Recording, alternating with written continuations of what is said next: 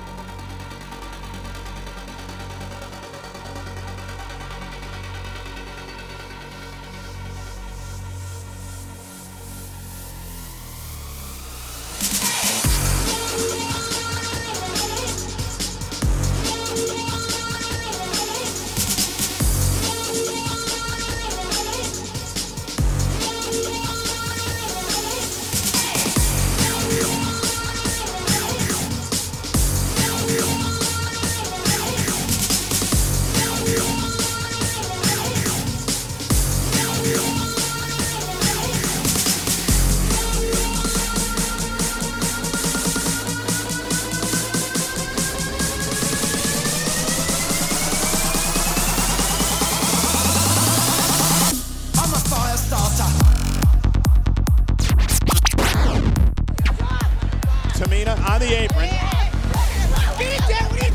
causing a distraction. Rhea Ripley now getting involved. Nikki, oh, look at this, turning things around. Shoulders down now. Nikki with the win. Nikki continued her incredible hot streak. Here is your winner, Nikki A.S.H.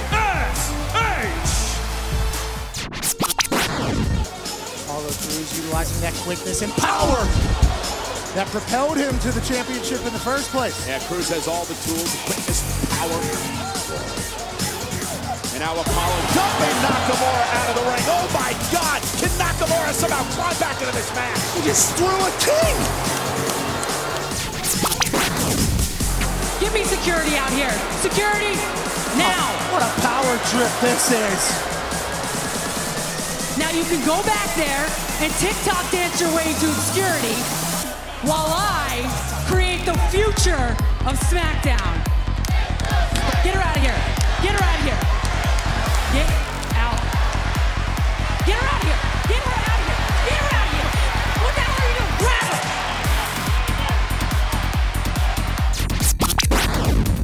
Carmella couldn't help herself but try to ruin Liv Morgan's moment. And Liv Morgan goes right after Carmella. And this is a little example of what could happen on Sunday at Extreme Rules. And now, oh, what a kick by Zelina Vega. Carmella dodged that kick. Zelina cleans up Liv Morgan. And Zelina Vega, thanks to the Carmella distraction with the win. Here is your winner, Zelina Vega.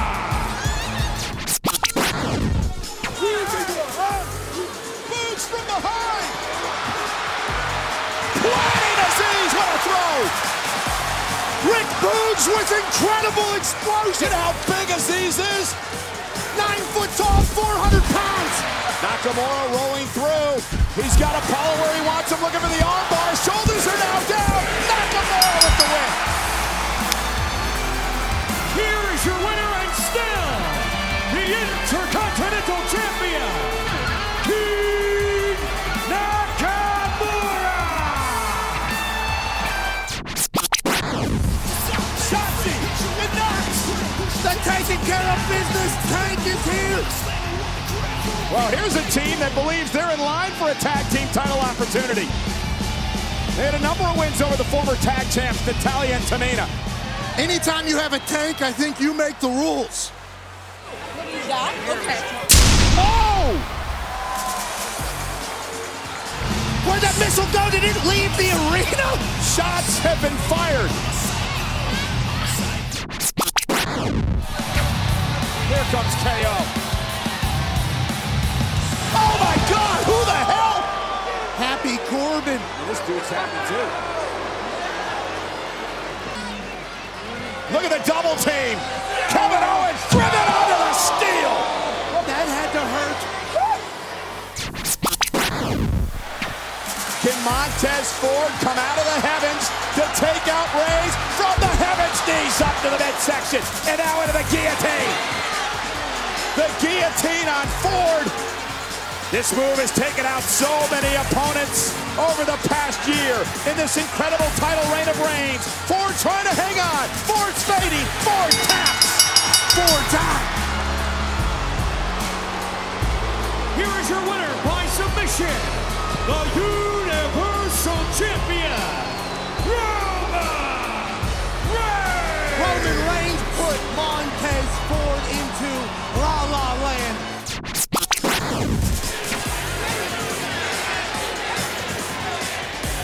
Ooh, smack in the mouth. The man just smacked the EST of WWE right in the mouth. He's been disrespected by the man, by the champion, right here in Philadelphia.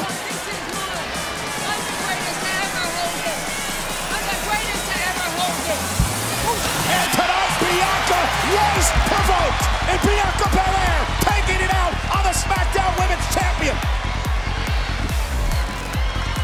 Oh, and Becky sending Belair into the corner. And looking for a repeat of last week with a manhandle slam, the same way that she would win the championship. Not again, Belair! With a kiss of death, the KOD!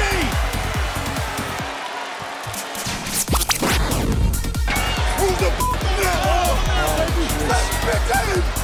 through the table! Just a tiny taste of what could happen to the Demon on Sunday. Respect these lights. Whoa, wait a minute! What the hell's going on? Oh no!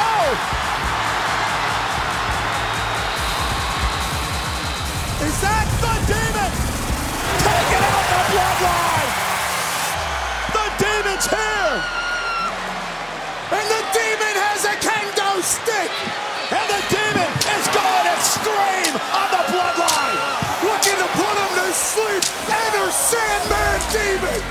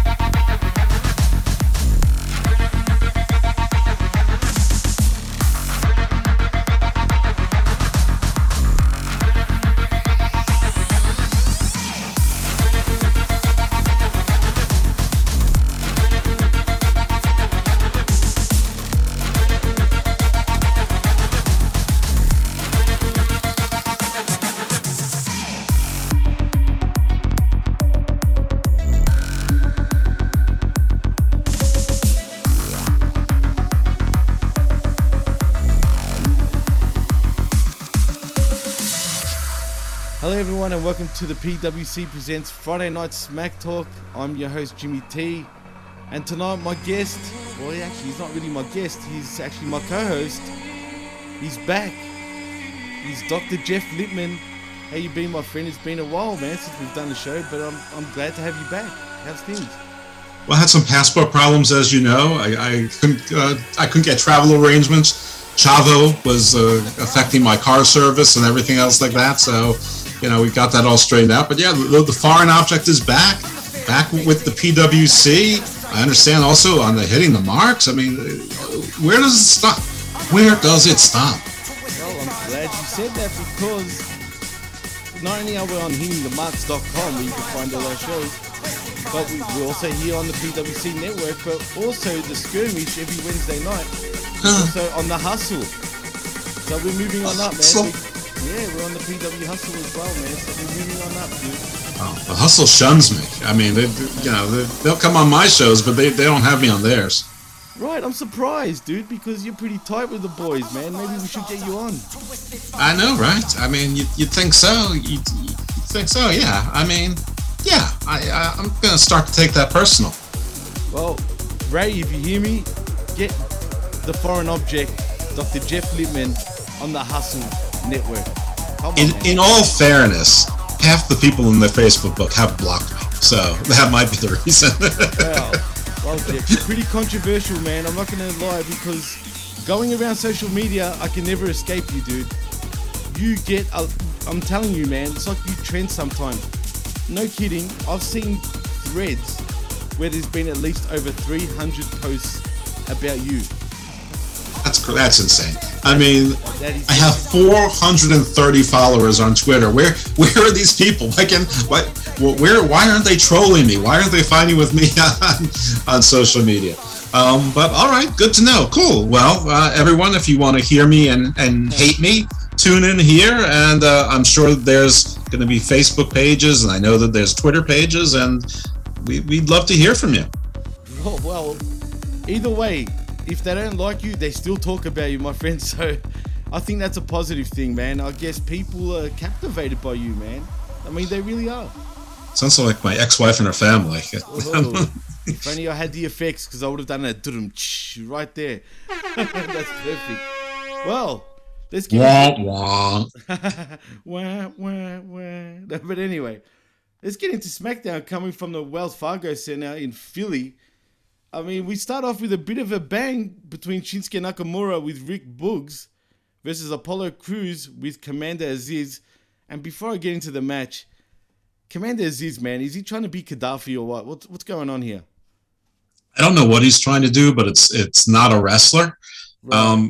And I really had high hopes for him because he's so goddamn big, and I like big wrestlers. But first they put him in this uniform, which makes him look slim as opposed to bulky. It's like they forgot how to like make big men look big. Like they have that ridiculous outfit on Shanky also. Oh. But yeah, the Apollo Crews booking over the last 4 months has been some of the most perplexing. Like they turned him into a star, and then they decided like 2 weeks later, nah, we don't want him to be a star. And we gave him this 6'9" guy for no reason at all. Well, first of all, I don't know about you, but I find it kind of disturbing by him talking like he's straight from Africa. I mean, we all know he doesn't really talk like that. It's kind of weird for me, like, because I don't want to laugh at it, but if you laugh, I hate to say it, but you might get labeled like a racist even. I don't even want to go to that route, but I just feel it's a bit like if I was him, I wouldn't be for this shit, man. Like, I don't know. Yeah, sure, he's been elevated, supposedly, but I don't know, man. I don't know. I don't like where they're going with this. It's been too long already. Just changing back to Apollo Crews already. And when I say that, I'm talking about just him being normal. Well, my understanding is that this was his idea, and he actually is from Nigeria. And I don't know about the accent, and I don't know if he ever set foot in Nigeria, or that's just his heritage. But he was Uha Nation on the Indies. Right, that's true. And apparently he did a similar gimmick. Now, not necessarily that he was a prince and brought in a bodyguard or whatever. I don't mind that. I mean, I think anything that differentiates someone is good, but I just think it was strange. They had him being someone who could win on their own, but also occasionally when they needed assistance, they would get assistance from Aziz. Not dissimilar from Roman Reigns with the Usos. Like, he relies on them a lot, but also when he needs to win on his own, he pulls out those also. About 50-50. And the same thing was going on with Apollo Crews for about 5 minutes. And then all of a sudden they decided that not only is he going to lose unless Commander Aziz helps, but he's going to lose even when Commander Aziz helps. And I don't know that Commander Aziz can hold down a match enough that they should break them up. And I don't know that Apollo Crews is a big enough star that if one of them turns heel or turns face, that it will make a goddamn bit of difference. So I don't know, but there's a lot of love for Shinsuke Nakamura in the IWC. The Rick Boogs thing was interesting in the beginning. I mean, it's sort of getting old, but at least they, started him wrestling for the first several weeks. He was just playing the guitar. Now he wrestles also, so that's better. I don't like his outfit. I don't like the look. It's sort of Pat Benatar-ish, if that makes any sense. Oh my God, Pat Benatar-ish. I like Pat Benatar, man. Come on. But yeah, I see where you're coming from. He's definitely a throwback. Yeah, he looks like he's in an 80s music video. Absolutely.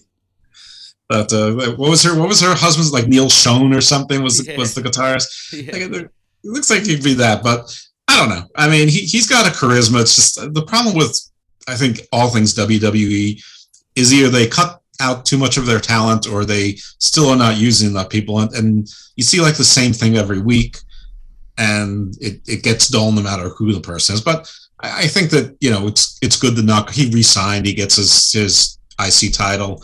I mean, one thing with WWE, if you play their game, your time will come. They will, they do take turns giving people belts and giving them prominence. Well, in saying that, and you saying how Nakamura is very popular with the IWC crowd, well, don't you think he deserves a WWE title run or a Universal title run in this case? No, I don't. I don't really see that much of Nakamura. I don't think he's that interesting a wrestler. I find him odd to look at. I feel like he dresses like a figure skater, like figure skater Kane. He's not this. I don't really watch New Japan, but I've seen some clips. He's not the same guy. He doesn't wrestle the same way. He's not as big and bulky.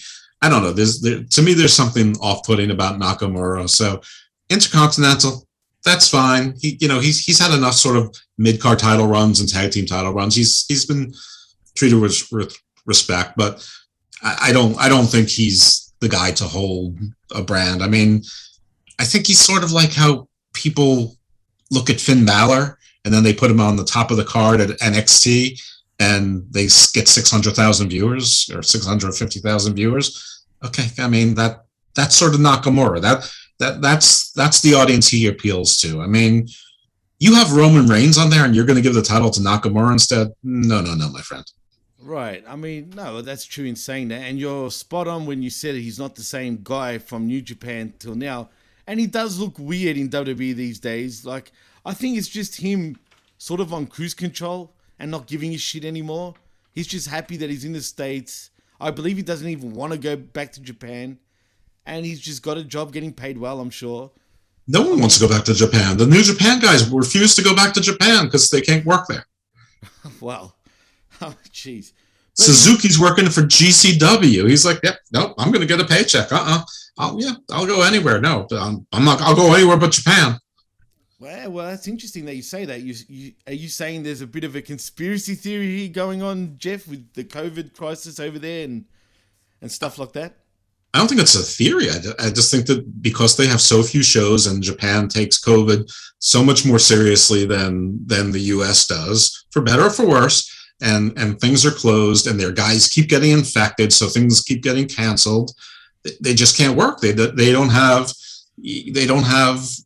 security. They don't have any confidence that any show is going to go forward. And then they've also been hit with the injury bug at the same time. So it's sort of like a double whammy. So you've got people like Jay White and Juice Robinson and Suzuki and others that are here. And I think all things considered, they'd rather be here. Ren Narita is working everywhere like he's a big deal. He's on New Japan Strong. He's on Championship Wrestling of Hollywood. They're advertising him everywhere. Who's Ren Narita? He was a young boy. I mean, but I know who Ren Narita is now. I'm not sure I know who Takagi Shingo is, and he was the champion. I hope Jago doesn't hear that, Jeff, because I don't watch New Japan. I never have. He's a huge Shingo Takagi fan, big time, man. And that's fine. I'm not. I think the person who regrets this the most is Jeff Cobb, who's like, yeah, I'm not going to sign with anyone. I'm going to be a free agent, and then I'm going to go to Japan and have some fun and do my thing. And like as soon as he went there, like the world went to hell. And the poor guy, like he could have worked for AEW, could have worked for WWE, he could have done anything he wanted. And now he's, I mean, I'm sure he's not starving, but actually I'm not sure. I don't know. I have no idea. I don't know what his bank book looks like. But yeah, I mean, point is, I don't think that Shinsuke has the look, the broadband mainstream charisma. His English isn't that great. He can't carry the premier title in WWE. Fair enough, and I can see where you're coming from, no doubt about it.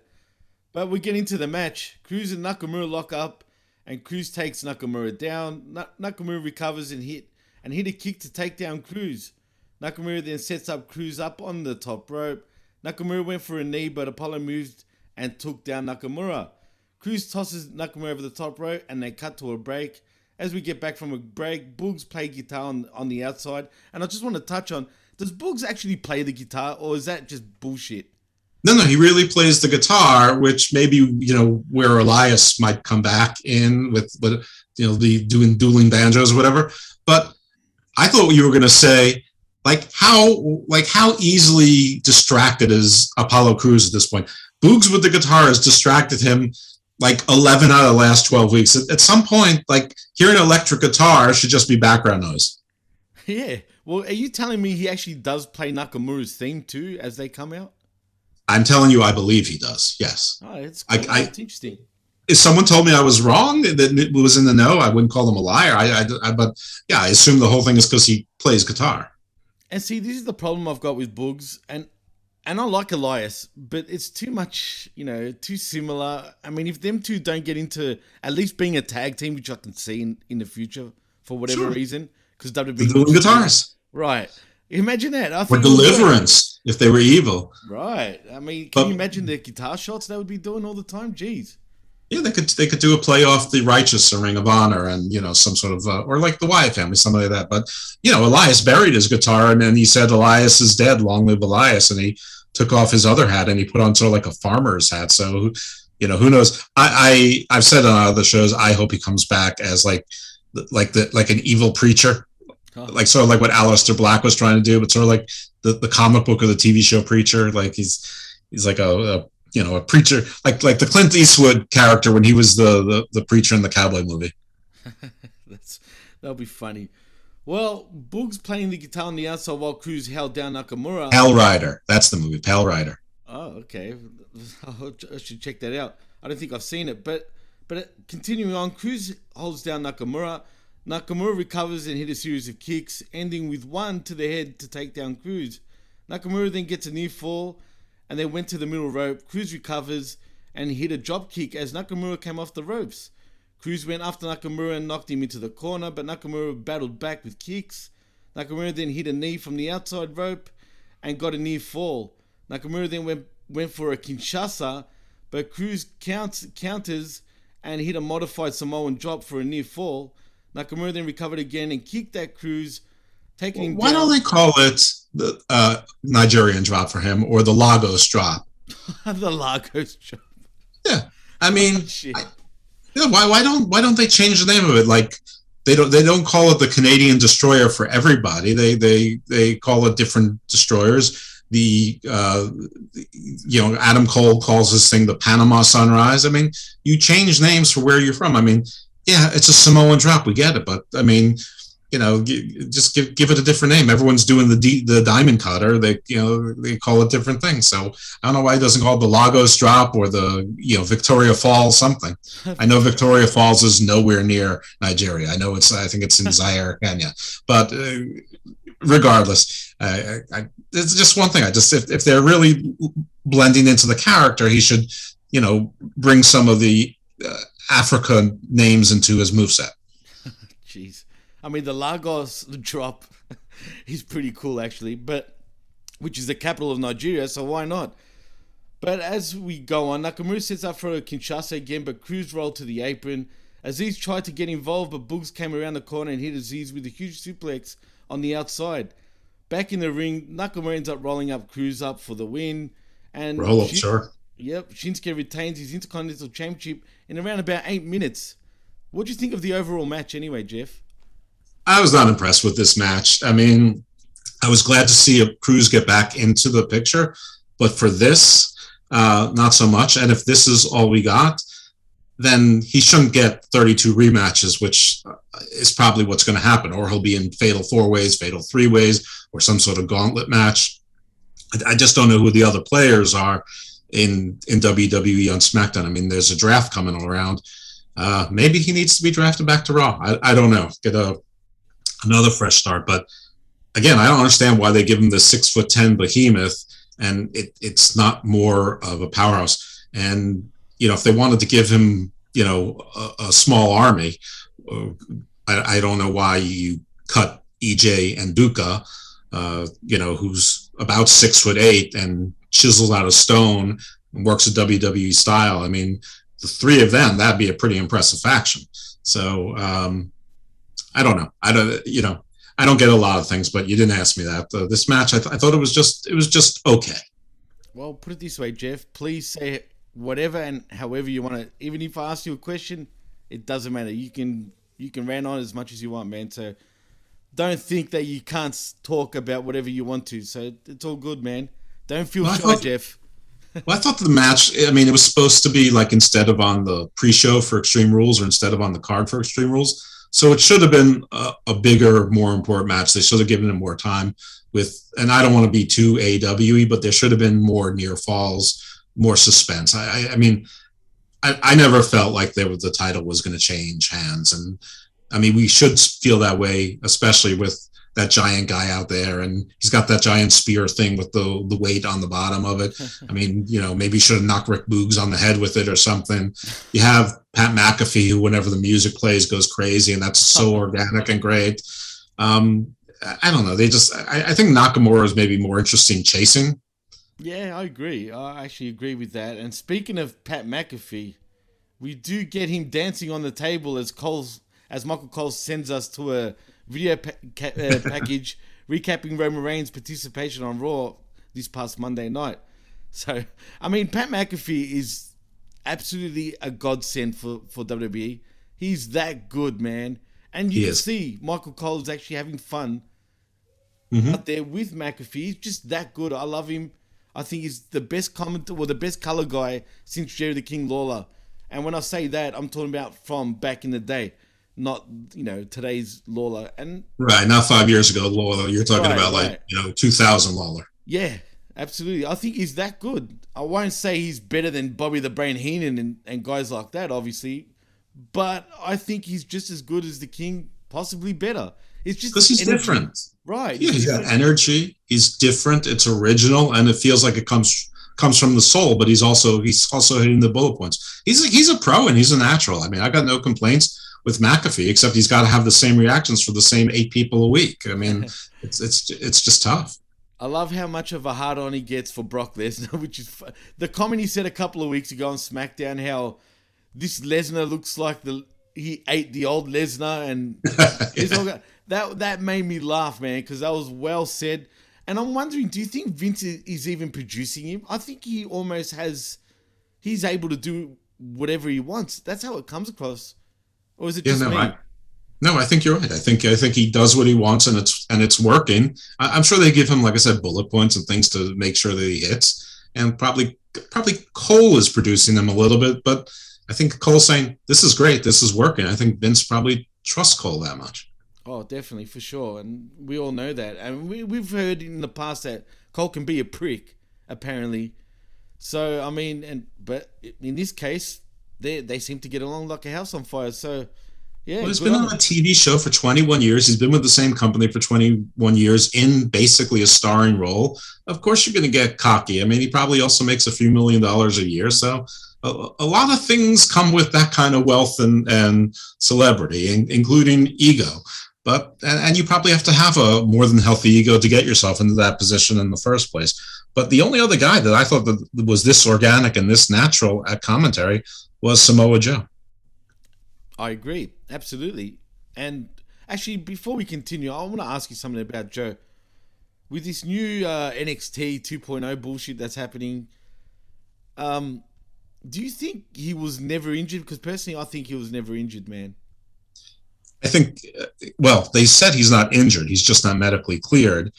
There could be a lot of reasons. Right, but what does that even mean? Like, really? Well, it could mean that he's having symptoms similar to a concussion or from a concussion syndrome or CTE. It could mean in this era, you can never rule out he was exposed to COVID or got COVID. I mean, you saw how gassed he looked when he won the title. I mean, that was terrible. Punk looks less gassed than him. And he's looking gassed too, though, to be fair. Yeah. Sting looked less gassed than him Wednesday night. That I absolutely agree with. Yeah, that's true. And he's 62, so right. It could be a bunch of things. I mean, he could be sick. Who knows? But no, I don't think it was a work, because if it was a terrible idea. I mean, I understand that you want to reset things with NXT, but why sabotage your champion who's going on to Raw to do so, and then strip the title and have to change the entire dynamic of the match to put in Von Wagner, who was Cal Bloom, who looks like the Caucasian Great Khali, and who isn't even that. He's not that great, and he's not so great that they decide not to feature him the second week. So, I really think that it seemed like it was a last minute kind of thing that I don't think it was planned. So that's my opinion. Do I have any support for it? No, none whatsoever. Well, put it this way, Jeff, when you've got someone like and a name like Bron Breakker, enough said, dude. I mean, what the hell were they thinking? Whoever came up with that stupid name, why not just call him Bronson Breakker? Well, they just had a Bronson that they got rid of, and they also just had a Braun that they got rid of too. So, right. Listen, I don't like the name much more than anyone else. I just don't hate it. I just don't see why you have a Steiner there. You don't go by Rex Steiner, but apparently he chose that name. Really? So yeah, he had some input in that name and he chose it. Whatever. They can always change names again. And truth be told, if he's good, and he is good, and if he gets better, and he will, no one's going to remember the name. I mean, let's not forget that Steve Austin wasn't always Steve Austin. He was Steve Williams. That's his real name. But there was another guy, Dr. Death Steve Williams, who back then was a bigger star. Now, that's laughable now to think of that, because Stone Cold Steve Austin's might be the biggest name in the industry. He's top 3 by anyone's metrics. Absolutely. But he changed his name. William Regal was Steven Regal, but he changed his name partly because there was another wrestler named Steven Regal. Well, I don't know about that, because in WCW he was Steven Regal, and in WWF he was William Regal. But whatever. But WWF is the only place that cares about that.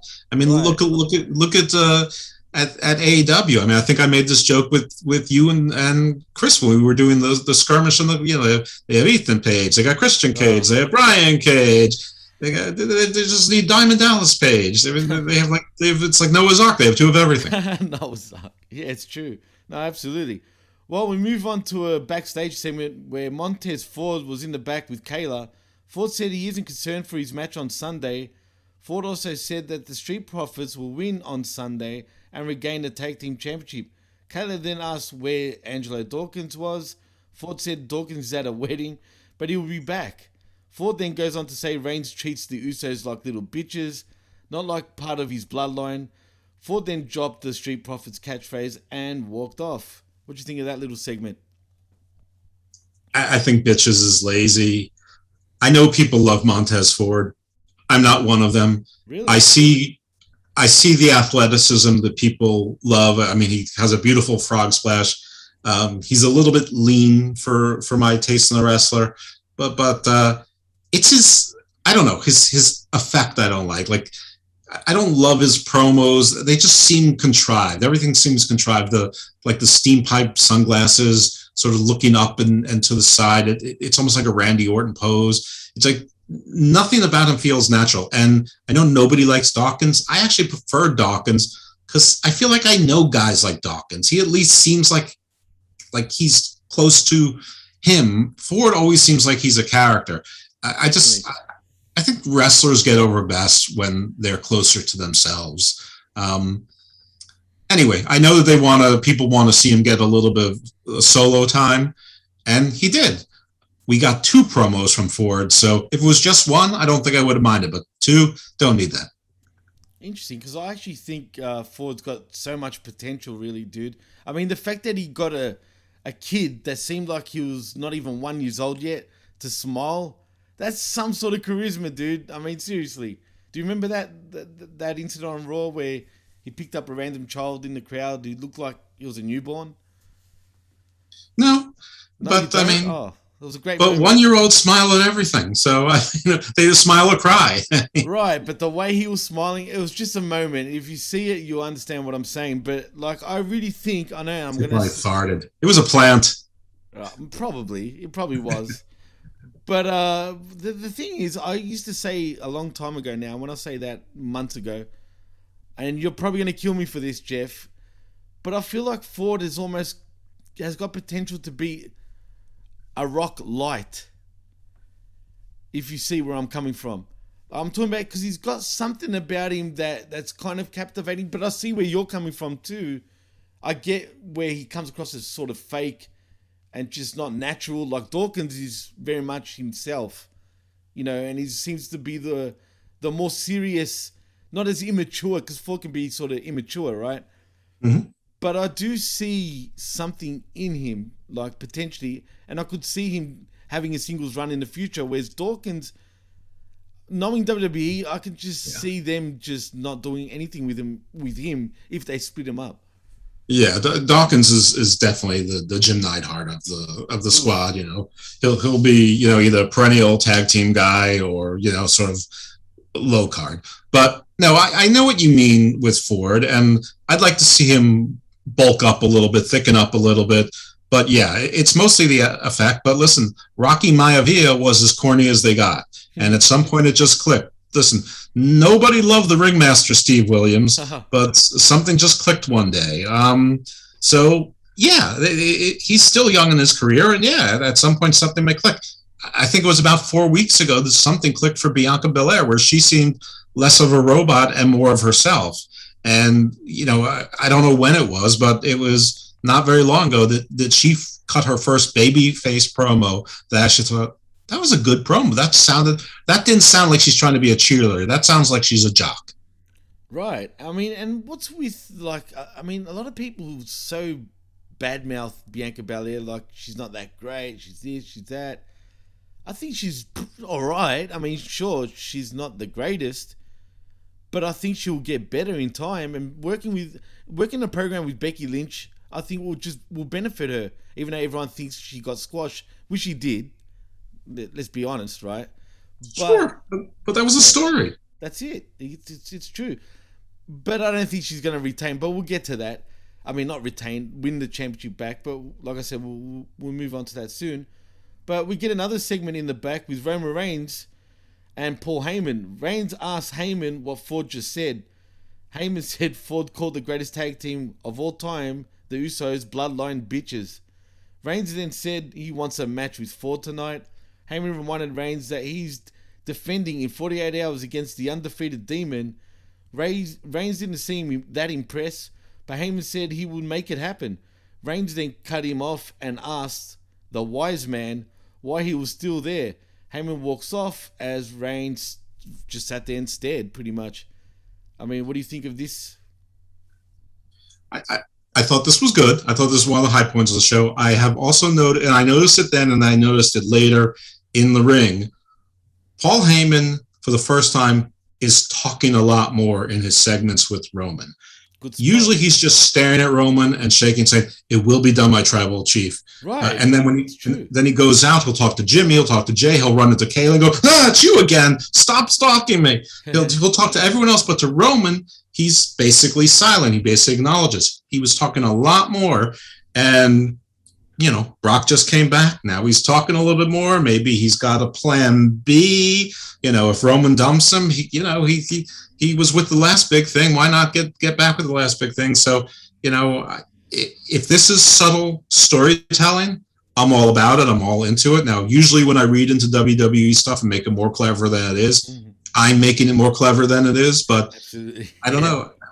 But Paul Heyman does know the subtle psychology of wrestling and stories. And I wouldn't be surprised if he wasn't doing more talking, to appeal to people like me who are picking up on that. But yeah, I thought it was good. And I liked the Roman's like, I want to match with him tonight. And he's like, why are you still here? No, I agree. And that's a good spot because he never really said much. It's true. So in saying that, I think that's good. I do think that Roman Reigns will end up losing the title, believe it or not, to the Demon because it's only the way that it would make sense for him to move on then to Brock Lesnar for Blood Money 4 in Saudi Arabia for a non-title match because that way you get Lashley moving over to SmackDown, right? He could be the one to beat friggin' the Demon, Finn Balor. Then we move on to a program between him and Brock Lesnar at WrestleMania, possibly for the title. And then we also get The Rock against Roman Reigns for the head of the table. Listen, I wouldn't necessarily have a problem with that if that's the way it played out. I think that Finn is like Cesaro right now. He's getting his couple matches, and that's the end. I don't know why they would get rid of a big demon to replace him with a small demon. But it's not out of the question. I mean, the Demon only has one loss, and that was in NXT, so he's undefeated in WWE. Though I think he only had 2 matches as the Demon, so I don't know how impressive a what is that? A ranking that is, or a record that is. I don't see it. I don't see any reason why they would take off the belt off Roman right now. Is the best thing they got going, and the second best thing they have is Brock. So I could, obviously the obvious thing is the Usos. Maybe he gets a new thumper. Now on Hammerlock Hangover, I predicted that maybe Braun Strowman might return, but apparently he's on an indie card with EC3. So on October 2nd, so he, Roman was his best friend. He could be his thumper, but maybe there's someone else who be Roman's thumper. But Steve actually said something that made more sense. It was much more WWE, and that is that Brock Lesnar might cost the Demon the title because he wants it for himself. Right, but then what? Then the Demon moves on to Brock Lesnar and gets absolutely annihilated? Well, I don't know. The Beast versus the Demon. I mean, Brock likes working with smaller guys. So I don't know. I think the Beast versus the Demon, that doesn't need to have a title involved in it. I mean, right now, if anyone's going to take the title off of Roman on SmackDown, it's probably Brock. I know a lot of people saying that Brock's going to be drafted back to Raw.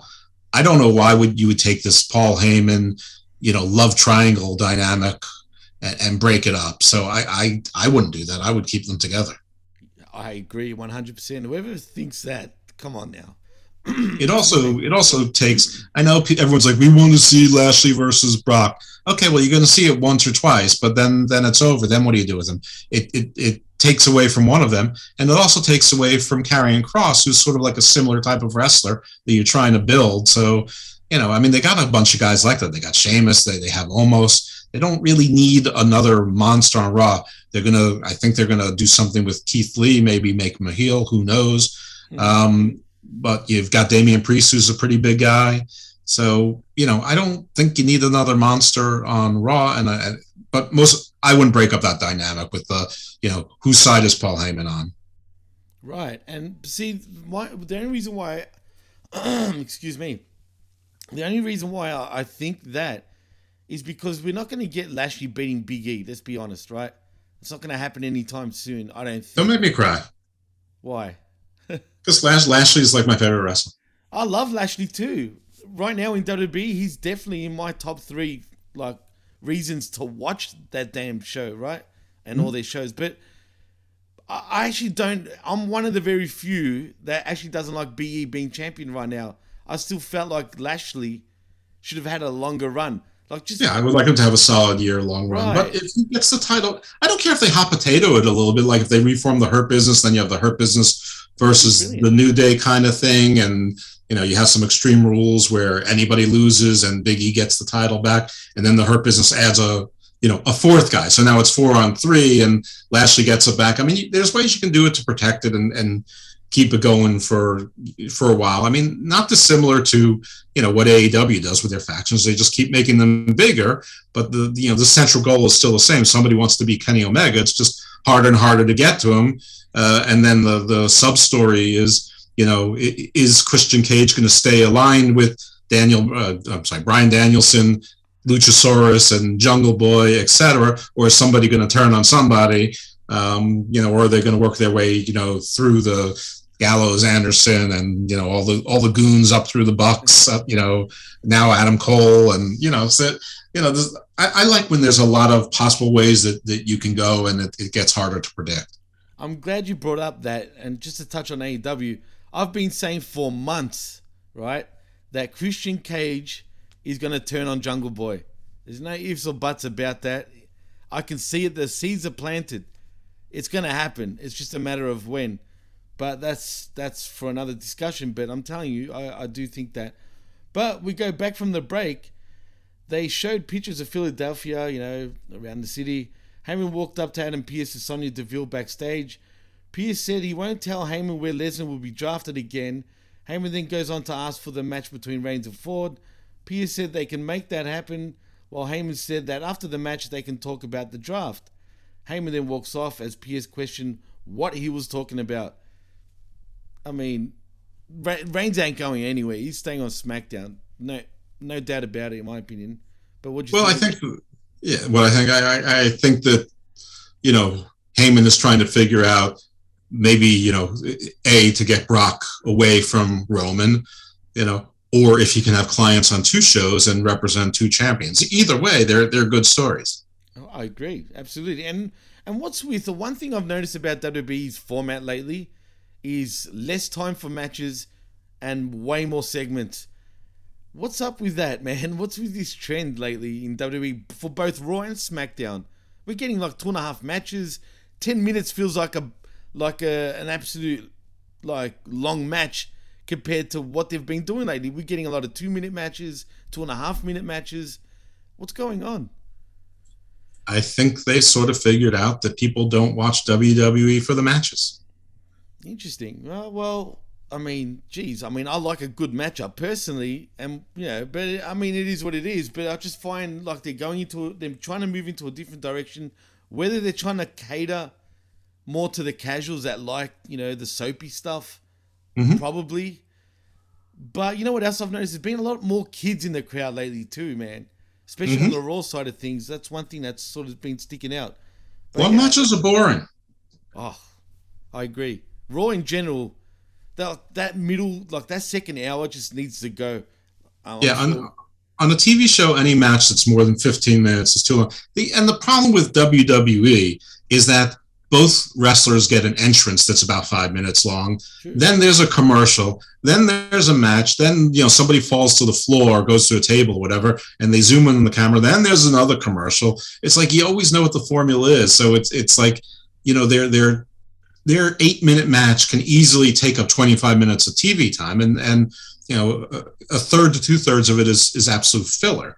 I mean, AEW doesn't do that. Their longest entrances, are maybe 2.5 minutes, and that's your MJFs, that's your Chris Jerichos, your Codys who gets booed.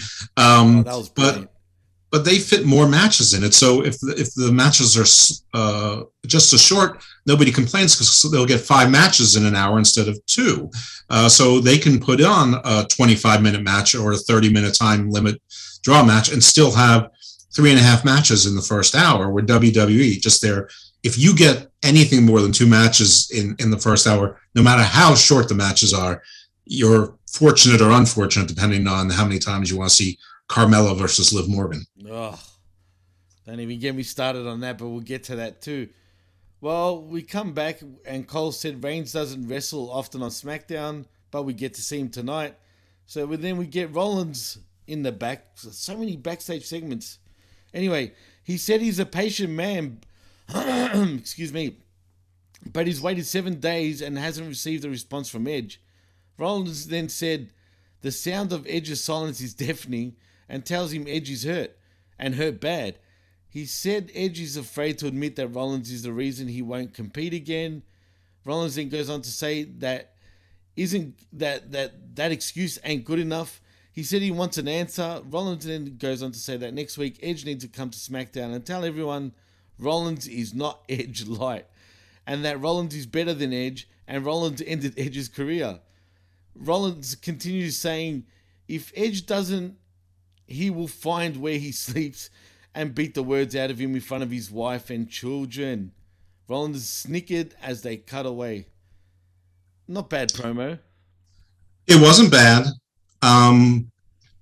But I feel like every week I'm just seeing, again, like a 5 or 6 minute recap of the week before with Seth Rollins and Edge. We all know Edge is written off TV for a while. The one thing I liked in this promo is it sounded like he might do like a Steve Austin, Brian Pillman home visit, which the gun incident. Yeah, well, hopefully there won't be a gun, but Beth Phoenix, she knows how to act in wrestling acting. that could be fun. You have some, if they do it well, they could do a good vignette. But yeah, again, it's the same 8 or 12 people every week. It's the same few stories every week. So I don't want to see anything every week. So it's like skip a week, have a show and a B show on SmackDown, or better yet, you have half A and half your B, each week and alternate. But it's just too much of the same. That's just my complaint. So while it was fine in a vacuum, it's not in a vacuum, and the promo he did last week was better. I agree. I'm sick of this too. But one thing that I did pop about, remember their match a couple of weeks ago on SmackDown? I'm pretty sure it was 2 weeks ago, about 2-3 weeks ago. When when Rollins done a glam slam, that popped me. The Edge Rollins match was good. I mean, again, I don't love long matches, but their matches are ridiculously long, just like the Edge Randy Orton matches were. I mean, I don't know if this is Edge and he feels like every match needs to be 25 to 40 minutes. Like if they cut 6 minutes off of any of his matches, I think it would improve things. But yeah, I like the moves and the names, and I thought, I thought the homages to the pedigrees was also really cool in the wake of Triple H's heart condition. Any news on that, actually? Sorry, Jeff. Is there any news? What's happening with Triple H right now? Is he still in hospital? Is he doing well? Have you heard anything? Well, he sent a tweet probably about 3 days ago, and he said, yeah, he's doing well and is thankful for all the love and support he's gotten. And it was like Stephanie's birthday yesterday or today or something, and she was just thanking people for their birthday wishes. But they're keeping everything close to the vest, and which I guess is their right.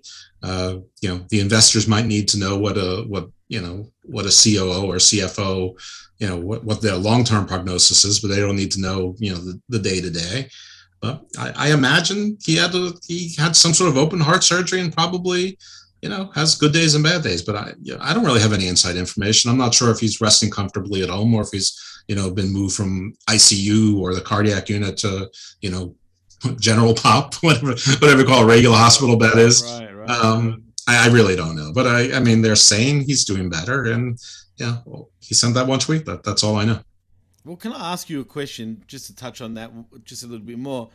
Do you think Vince McMahon and Bruce Pritchard changing NXT the way they have, and Johnny Ace and whoever the other cronies are, do you think, releasing all these guys jumping over to AEW and NXT turning into something else altogether, do you think that caused Triple H to have a heart attack in some ways? Like, from all the stress.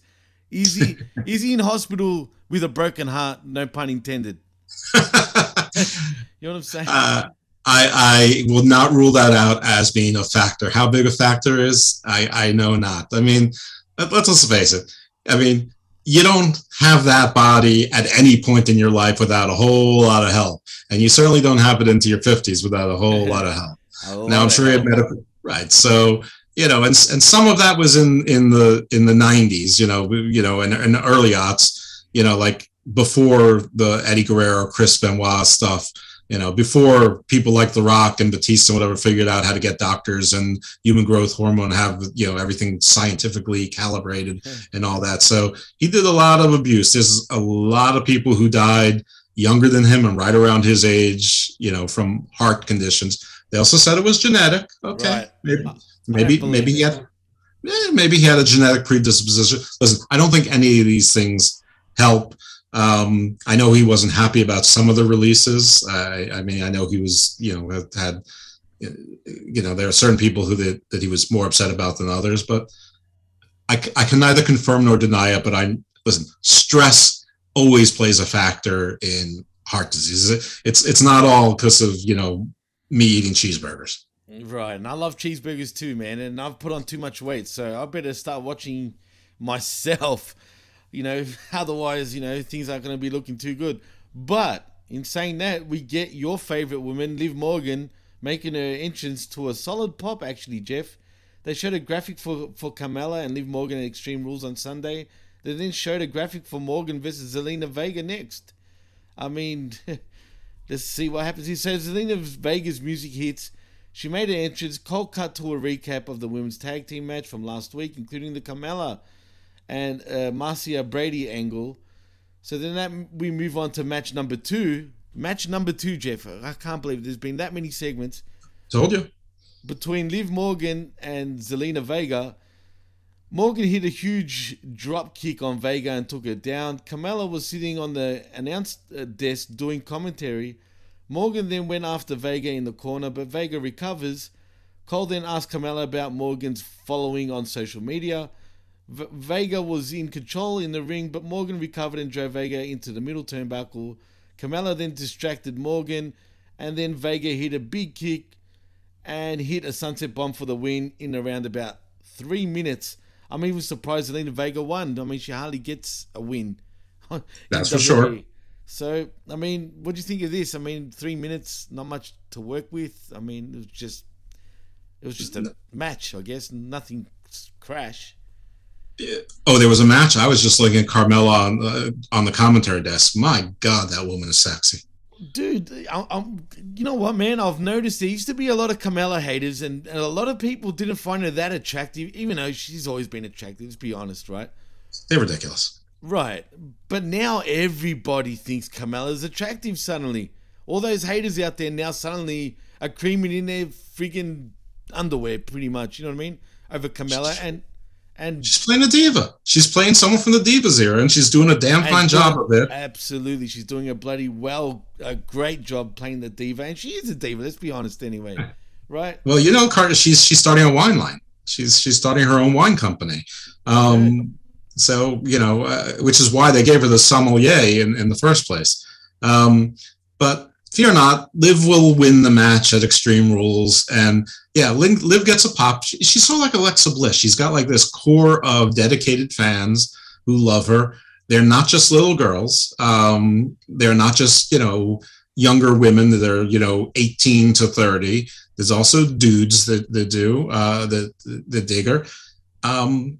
You know, I don't know. I don't see much for Liv, but I do see that she's going to win this match because Carmella's there to lose, and she's perfectly happy to lose and get her, you know, $300,000 a year.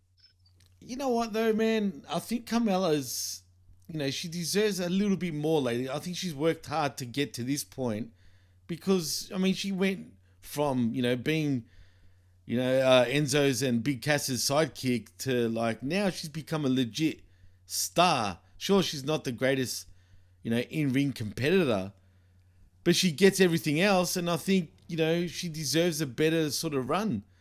But well, she had 97 title shots against Bianca. Right, but not winning it, though. That's the problem. But you know what? She's a star, dude. In her own way, she's cut out her own niche. She doesn't need a belt. Like, if she gets a title for 5 weeks every 2.5 years, that's enough. That's enough of a threat, and then let her play her game. It's fine. I don't know. I'm also like a sucker for someone with a bodyguard, so I would love for her to have like security, like she's important or something, you know. And they bring like the red carpet for her and the ropes. Like, she's doing what Eva Marie I think wanted to do, but she does it better than Eva Marie.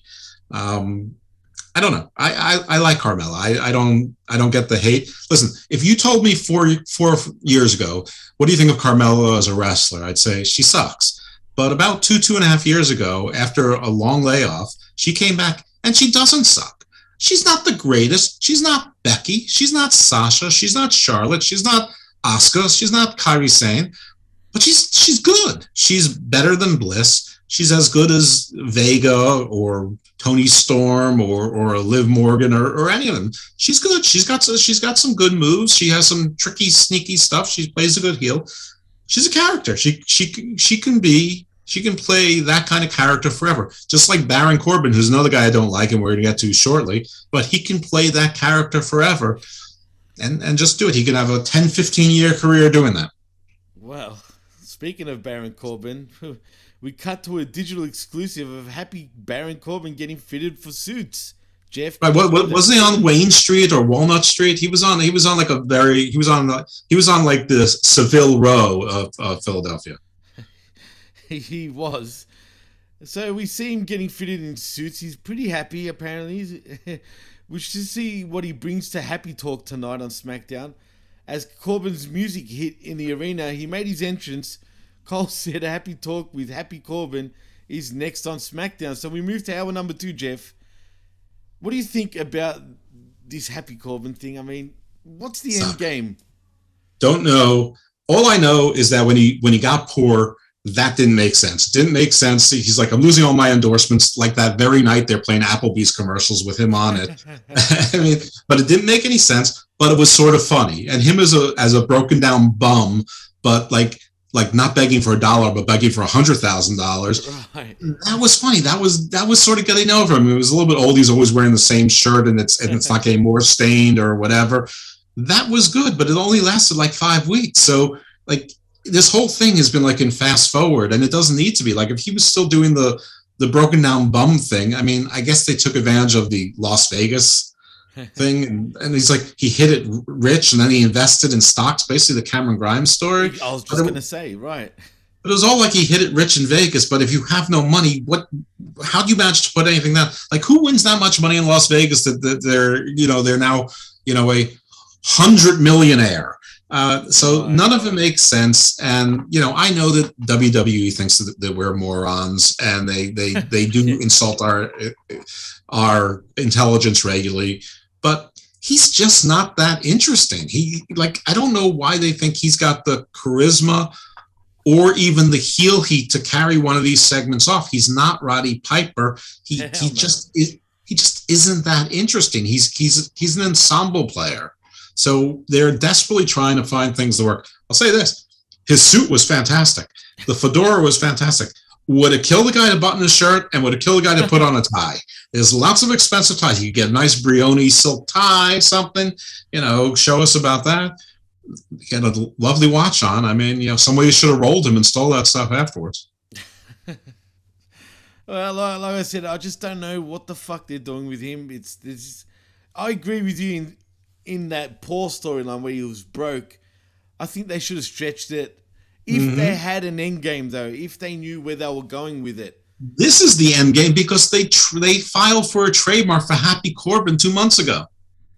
He's stupid, dude. Happy Corbin. It's so stupid. I mean, and it would have been great if like his money came from like the cryptocurrency that he invested in China, and then China just declared it, banned, and now he was broke again. That would be great. But they trademark Happy Corbin, so we're stuck with this. And I guess part of this is because of Kevin Owens, because if Kevin Owens loses, they're going to want him to do the honors to Baron Corbin. Well, I think you and I both realize that Kevin Owens is going to get the fuck out of WWE once his contract is up. There's no doubt about it. I think he's going to. I have doubts about it. I mean, really? I mean, they have 200 people on the roster. Sure, he's going to get a push for 2 or 3 months, but then what happens after? I mean, look at Andrade. He's been there for 3.5 months. He's had 2 matches and 3 managers. I feel bad for Andrade, to be fair, but I think there's a reason for the madness with Andrade, because I'm sure you've heard about Rush's situation, right? Mm-hmm.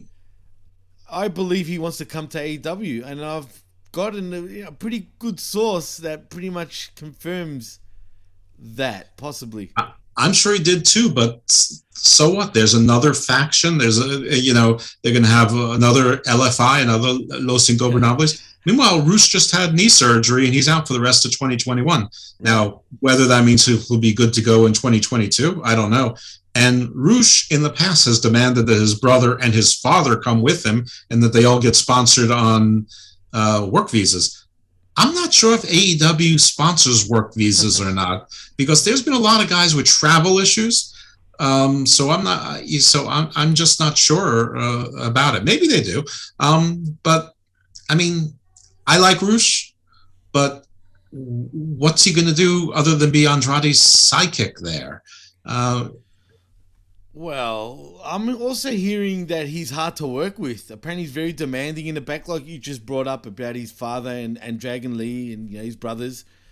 But I'm also hearing he's a prick. He's an asshole in the back. He's very, just a cunt, basically. Well, why would they want that then? Right. So there's that too. But put that all aside. I think Rush has got the potential to be a much bigger star than what he is right now. I think he's that good. Sure. Yeah, he's in Ring of Honor, and despite what the Ring of Honor Facebook group thinks, nobody's talking about Ring of Honor. I mean, when I listened to you and Jargo, and Jargo talked about Ring of Honor for about 5 or 10 minutes, I'm like, thank God I'm not dreaming that it exists. I mean, I know I go to shows. I mean, and all these people are like, you better sign these, the Desperados or whatever. I'm like, you don't need to sign the Desperados. If you're going to sign indie guys, at least sign like Majin Q or sign somebody that's going to bring new eyes to your TV set. Don't worry about Daniel Garcia and Wheeler Yuta and Fred Yehai and who's the other guy? Lee Moriarty, who was just signed by the. I'm like, they're there to be jobbers. They're there to win a few matches on Dark and never beat anyone important. And they're there because they're safe. There's a reason 2.0 and Daniel Garcia is on primetime TV every week, because they're safe and they know how to work to a camera. And a lot of the other guys there aren't. But they're not stars. They're players. They're background players. But none of that has to do with Kevin Owens. The point is, I think AEW is very crowded, and there's only room at the very top for a sustained amount of time for a few people. And even when they try to keep people on top, it's sort of meandering. Now, this is not terrible. I mean, there are only so many titles, but like, what's Moxley been doing since he lost the title? I mean, has he been back in the title picture? No, he's been doing this sort of war on, the elderly in Japan, teaming with Kingston and losing, lots of title matches, and he's still probably their top guy, but he's not really doing anything. I mean, Miro's doing something, but like, what's Adam Cole going to do? We have yet to see that. What happens when Hangman Page comes back? By the way, like, this guy's been on pre-paternity leave and will be on, he's on paternity leave longer than the gestation period. I'm glad you brought him up, because I've said this for months. Him being in the Dark Order was all a charade, all right? Brought him down. Right, it definitely did bring him down, but I personally think the reason why he was in that position is because he was in limbo. I truly think TK and the booking committee at AEW actually don't know what to do with Hangman Page. So let's put him over here for now while we try to figure out how we're going to use him. And I truly believe that. And I think it's de-elevated him big time.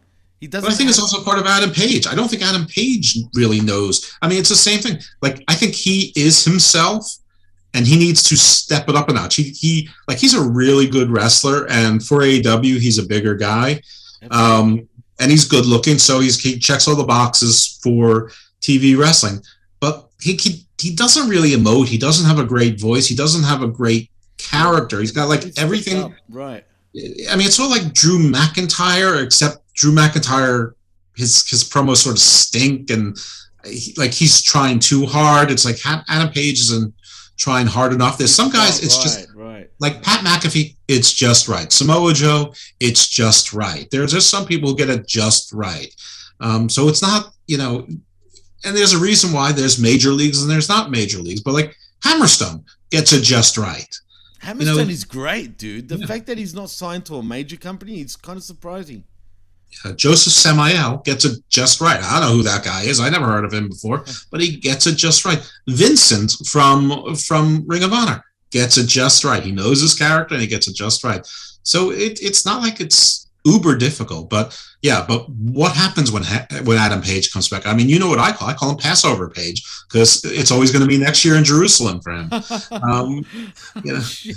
That's a great call. It's true, It's true, though. I mean, they keep signing. I mean, it was true when they signed Andrade, and now they've signed Daniel or Brian rather, CM Punk, and Adam Cole, and Bray Wyatt is rumored to be there. Now you're talking about Rush. I mean, I'm not saying all of them are going to be above Page, and then they've got people that they probably need to take care of, like Brian Cage, like Will Hobbs, like Ricky Starks, that everyone says is going to be a star. Doing what? They put him on the commentary team on Rampage. Guess what? He stinks at commentary. Oh, bad. People adds think nothing. he's good, dude. And I was listening to him just, yesterday. Yeah. And honestly, dude, he seems like he doesn't speak up enough. Right. He seems like very quiet in many ways. I don't understand the hype for Starks when I think he sucks on commentating. I dare say that even though Mark Henry sucked, right, which he did. Oh, right? he did. He Yeah, he was sucked really bad, right? Yeah. But I mean, is Starks any better? I mean, really? No. At least Mark Henry has 20 plus years in the business, and that even when he speaks, even if he doesn't sound great, you should listen to him. Starks isn't saying anything important. He's, and Taz sort of overshadows him, which is sad. Anyway, I'm sure this really answers your question about Kevin Owens. Right, that doesn't matter. I like going on a tangent. I like how we move on to other things anyway, so it's all good. But the point being is that Kevin Owens and Sami Zayn, who are sort of tied by the hip, both go to AEW. I mean, it'll be a big thing for a while. Maybe they'll get a tag team push for a while. Maybe they'll be the new Moxley Kingston. Maybe they can bring in some other indie guys that they work with and bring in more one-offs. But what is that long term? I don't know. I mean, at some point, somebody's going to get lost in the shuffle unless you keep bringing in these attraction people. But when you keep bringing these attraction people, that means that some people aren't working. And there are people like Cage, who Melissa Santos is his mouthpiece, and Pac, who in the past has been upset about stuff like that. And, all these guys mired in Hardy Family Office. I'm just saying that, like what's Lance Archer done that's worth a damn? I mean, there's all these guys mired and they get forgotten about. And I understand AEW's in a honeymoon period and all that. Exactly. And they're still trying to feel their way, and they are giving people what they want. It's like a buffet. So as long as there's more food down the line, you're happy at the restaurant. But down there, the steak is getting cold. I don't know. I don't know what to say, but I mean, it's up to those guys. If they want to go somewhere, they want to make a good amount of money, they want to work less, then yeah, they'll go to AEW. But if they, and I guess work the way they want to and work the indies as well, they'll go to AEW. But, if they want to maintain sort of mid to high card spots and make more money and believe me, at some point there's going to be AEW people who go to WWE. It's just the nature of the business. It's the way of the world. Some of these guys that are forgotten, or some of them there might be. I doubt there's going to be too many bidding wars for anybody these days. But people will jump ship just for a better spot for themselves, and then Kevin Owens will get to work with people like them as well. So I don't know. Listen, I'm not a giant Kevin Owens fan. What I think they should do is take that guy Josh Briggs and Joe Gacy from NXT. One looks like big Kevin Owens, the other looks like little Kevin Owens, and they should bring them on and they should make them his nephews, like Hillbilly Jim and Uncle Junior or Cousin Junior and Uncle Elmer, and it should be like the Owens family, and they should family. Well, I don't care what they call themselves, but they should. What they said to honor Owen Hart, they should call it Owens Legacy, the Owens Legacy, and they can sort of feud with the bloodline or whatever, and they could fight with each other, but then make up like the Briscoe brothers do in Ring of Honor. They fight with each other, but they make up because they just like to fight. They're barroom brawlers. I mean, maybe I'm the only one that thinks all three of those guys look the same, but I would stick them together. I can see the resemblance, but in saying that, and how you brought up about AEW still in their honeymoon period, right?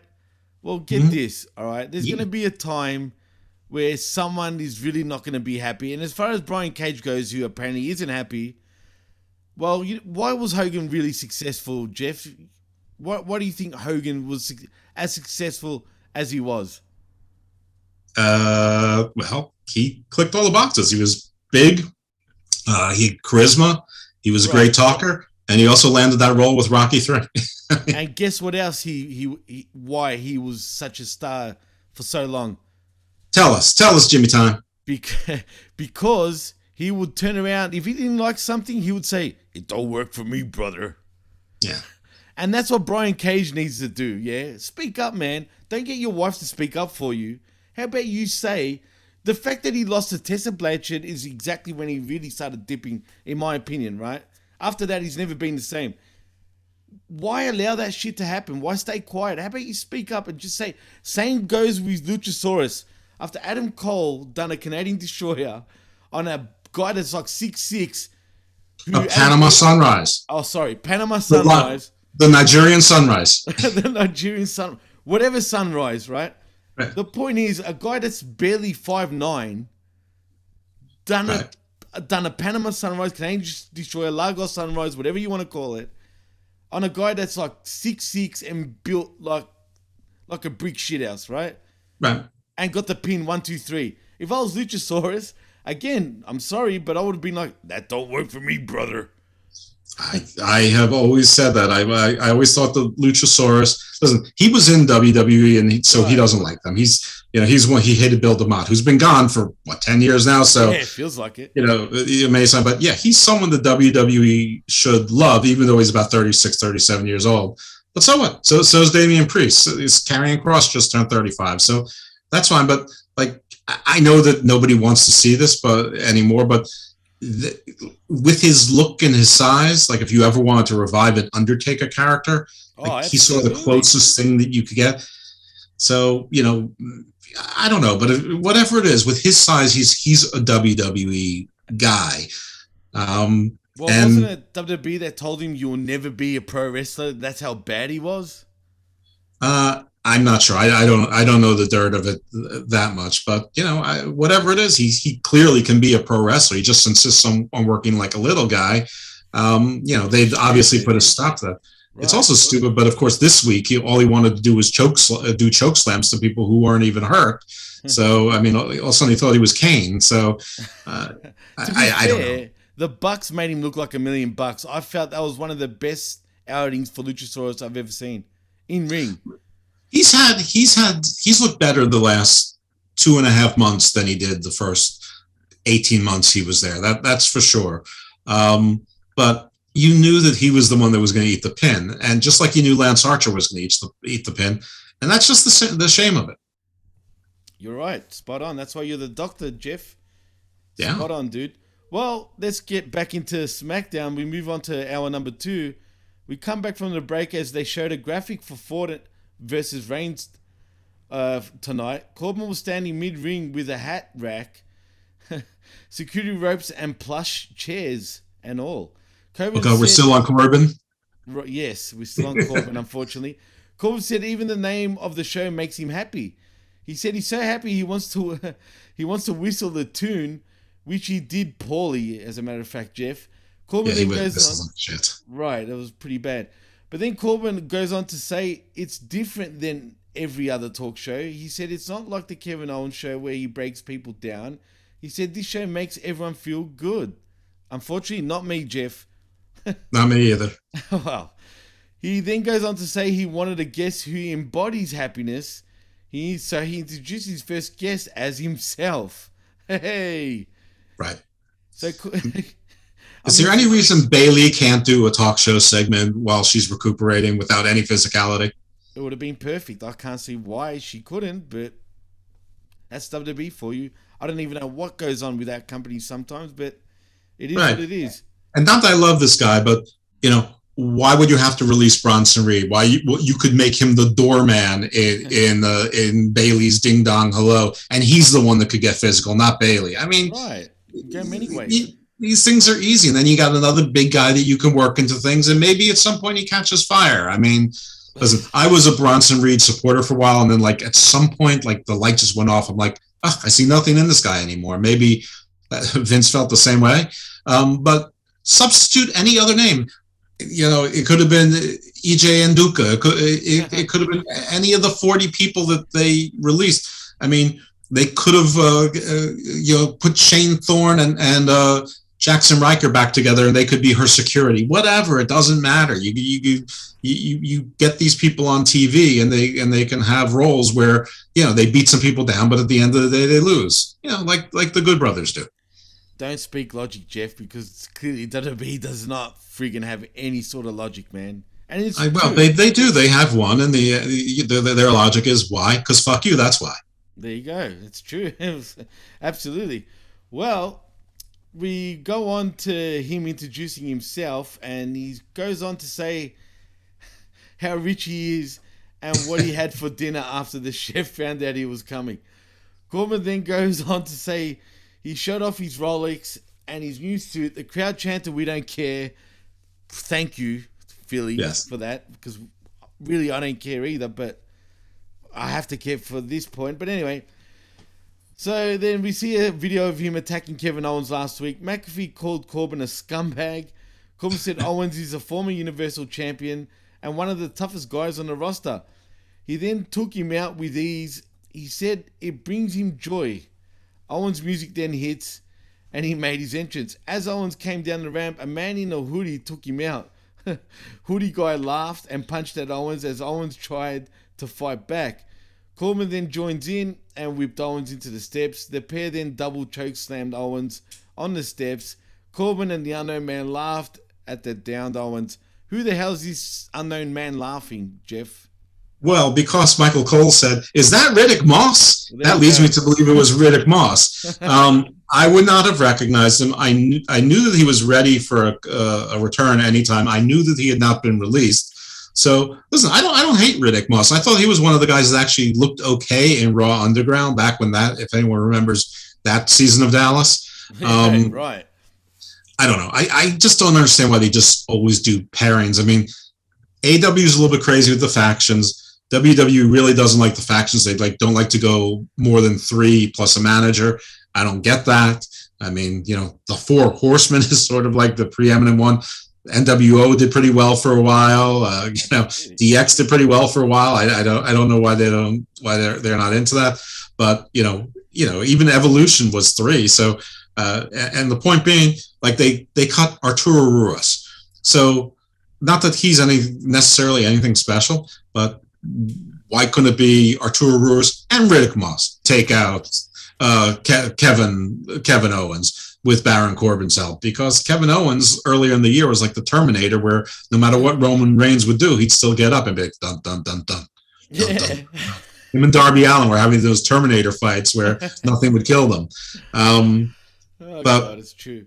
So Riddick Moss is back. I mean, this is a return, but this is like one of those returns so what? This is like signing Daniel Garcia. It's like nobody. I mean, I'm glad for Riddick Moss. I'm glad he's got a job. I'm glad that they're putting him on the show. But I don't see how adding him with Baron Corbin and they're just doing a laughing gimmick elevates anybody. Haha, Baron. Right. Anyway, we get another backstage segment where Kayla was in the back with Ford, as you said before, again, right? Kayla then asks what Ford called the Usos, and Ford saying bloodline bitches. Kayla then asks if he regretted saying it since he has to face Reigns tonight. Ford said no, and he's going to do what Ford does. He said he's tired of hearing about the bloodline, and he's going to show what he can do. He only wishes Dawkins was here to see it. Ford then modified the tagline to "I want the smoke," not "we want the smoke," obviously. He also sang "Bloodline Bitches," like the Justin Guarini did in those Dr. Pepper commercials. Right. Well, hey man, like I said, I'm a fan of Ford, but do we really need to see another promo about the same shit? Pretty much exactly the same shit. Not really. I didn't need to. I said it at the beginning of the show. No, I didn't need to see 2 promos from him. Yeah, I agree. So then we go back into the arena. Nikki Trash, I call her, because good. I'm sorry, I don't know what your stance is right now, but I just can't stand it. But anyway, we go back in the arena as Nikki Trash and Rhea Ripley made their entrance. I couldn't tell if anyone cared about Nikki, to be honest, Jeff. Nobody cares. Right. No. I would dare say even Ruby Soho gets a bigger response than Nikki Ash, and neither one of them get any response. I'm glad you brought up Soho, because all I hear with that damn song, not Ruby, Soho. All I hear is Ruby's a hoe, pretty much. I'm sorry, but it's true. That's what goes through my mind every time I hear that damn song. Sure, Rancid is a great band, great song, I get it. Are they? Okay. Well, that's what the kids tell me today. I mean, a lot of people seem to like them. Are they as good as Fozzy? You know what, dude? I would say no. That's just me, though. Others will say I'm an idiot for saying that, but then they're not a great band. Right. Well, because I'm not really into that style of music anyway. Like, you know what I mean? They're a bit too punky. Yeah, punky. It's sort of like, I mean, that song is sort of like light punk. Yeah, it's commercial punk basically. That's right, like pop right, punk. Yeah, right, absolutely right. Well, I mean, I could tell that in a mold. Well, you said it. So, but we go back from the break. Hey, I'm the doctor, and I just diagnosed what I heard. That's all. There you go. That's why you're the doctor, Jeff. Right. But we come back from the break. Cole said there's a breaking news. They showed a graphic of Edge with a tweet. They announced that Edge will be at SmackDown next week to confront Seth Rollins. Cool. How many times are we going to see this shit happen? Don't get me wrong, they're great together, but enough already, please. Let's move on. Right. Well, yeah. And a tweet is not breaking news, but it's better than MSNBC, who does breaking news, and because their next guest is someone who wrote a book that came out 4 months ago. That's not breaking news. That's breaking olds. I mean, it's not even breaking. I mean, so anyway, literally. Yeah. So they're fighting Tamina and Natalia again. Yep, unfortunately they are. And since you brought it up, we move on to match number 3, Jeff. And this is the second last match of the evening. Unbelievable. I told you, we get 2 matches an hour. 4 matches, dude. I mean, seriously. A 2-hour show, 2 matches an hour. I didn't lie to you. Jeez, unbelievable. Well, Nikki took down Natalia. Natalia battled back and whipped Nikki into the ropes. Nikki reversed and hit a low drop kick. Natalia then recovers and went after Nikki. She drove Nikki into the corner and hit stomps to the stomach. She then hit a suplex for a near fall. Natalia put Nikki on the top rope, but Nikki reverses it. She looked to hook in a tornado DDT, but Tamina jumped on the apron. Jamina. Yeah, I don't know why I said that, but anyway, Ripley then comes over, pulled Tamina down in the ring. Natalia rolled up Nikki, but Nikki reversed it for the 1, 2, 3. Winner, Nikki Trash in 2 minutes. Yay. I mean, this is terrible, but didn't Shotzi and Tegan come out and shoot their missile? So I guess they're shooting their shot that they want a title shot. Which, by the way, didn't they earn a contendership earlier? Like they should have had the shot before Ash and Ripley anyway.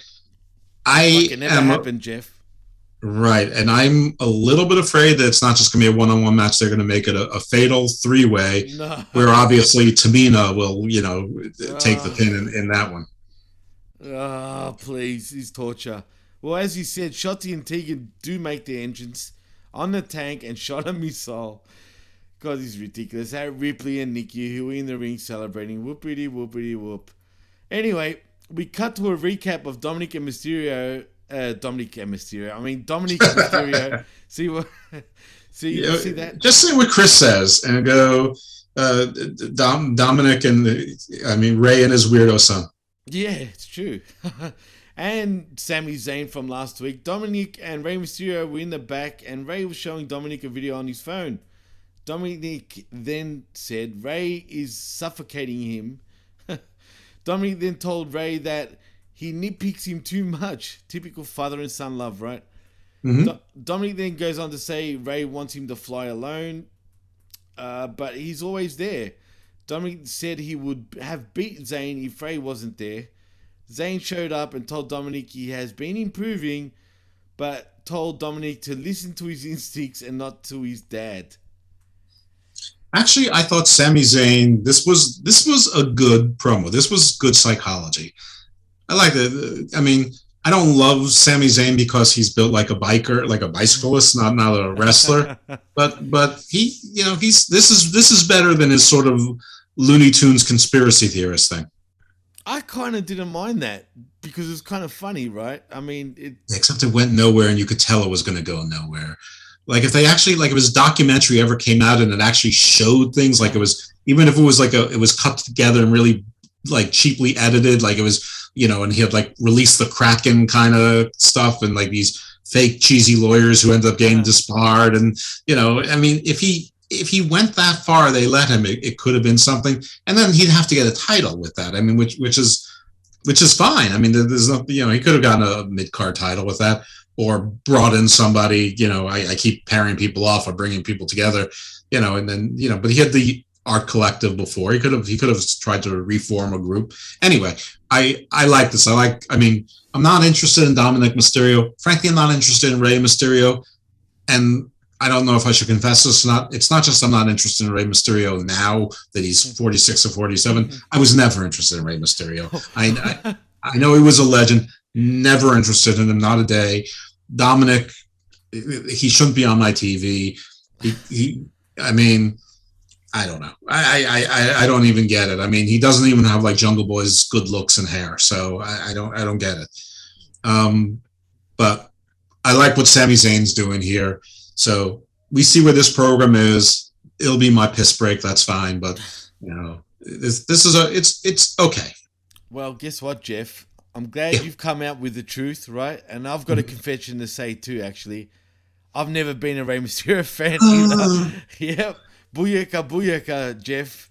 Not back. We're both cancelled. We can.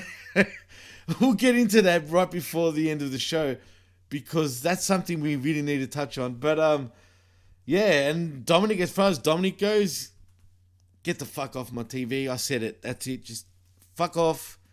He looks like a friggin'. Anyway. Looks like a Power Ranger exploded on him. In what way? Like the way Vince exploded on NXT while Triple H was there copping a bukkake all over him? A colourful bukkake? Well, almost like whoever exploded on the NXT logo exploded on a Power Rangers uniform.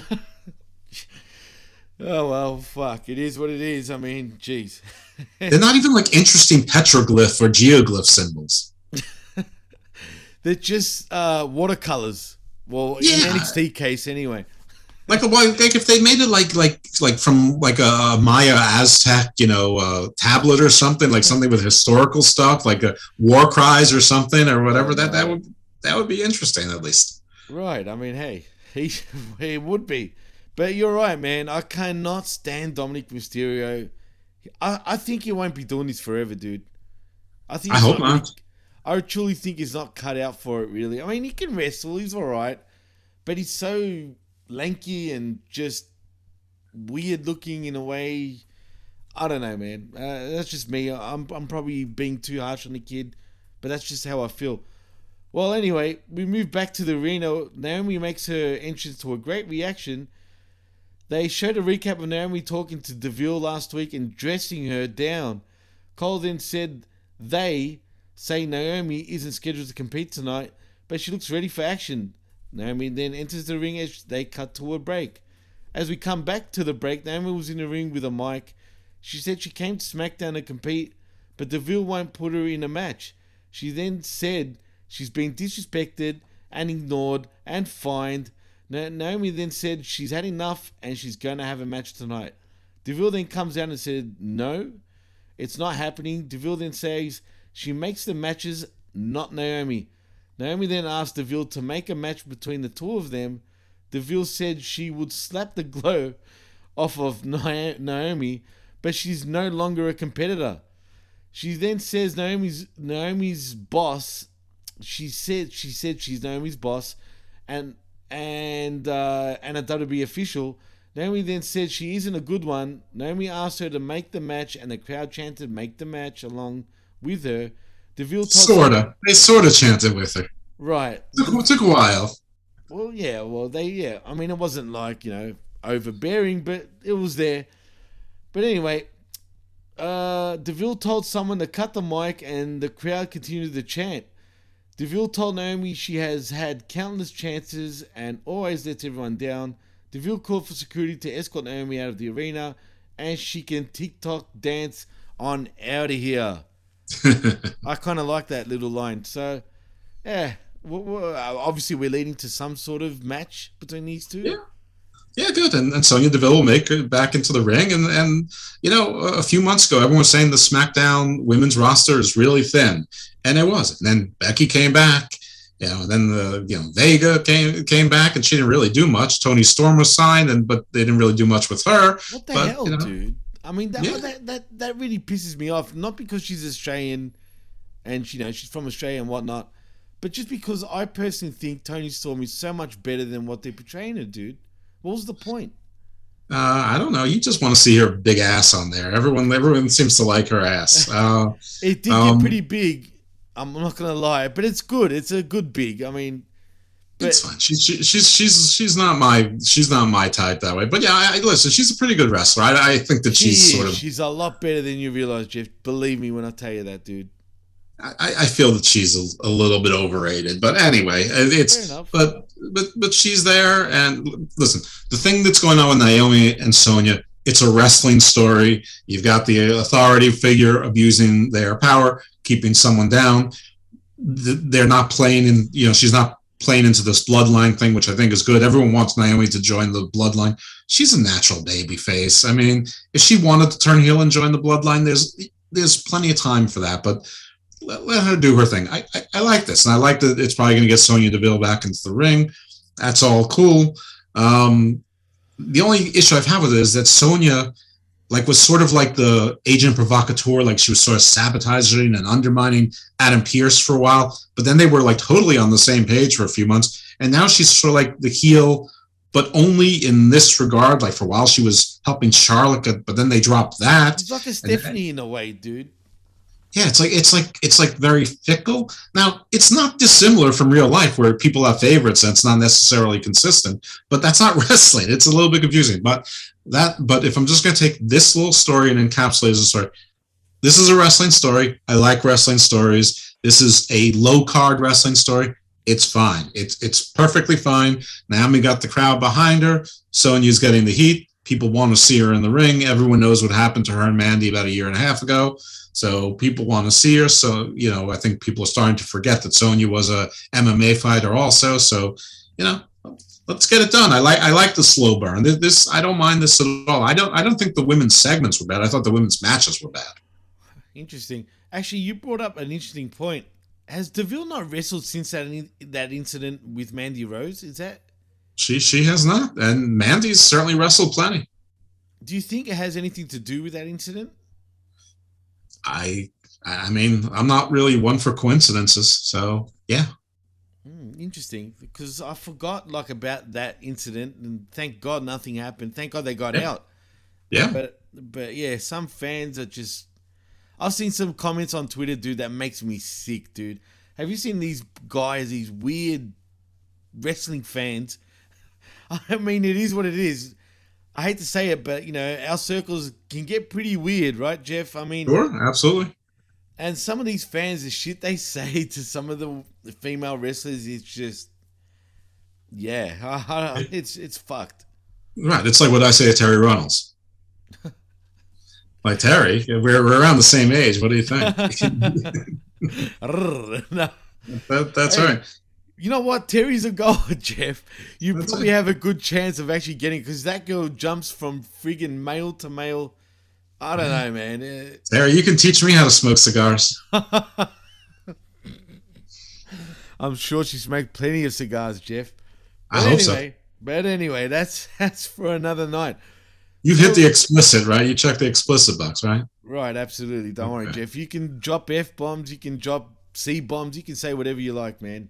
But Reigns comes out of his locker room in the back with Heyman and the Usos in tow. The Usos then bumped into Otis and Chad Gable. The two teams stared at each other and Jay held up the tag title. They went back to the arena and Ford made his entrance to a solid pop. They showed a graphic for Reigns and Ford next. We come back. They showed a recap of Belair and Lynch from earlier. Afterwards, Lynch was in the back. She said Belair is the dumbest.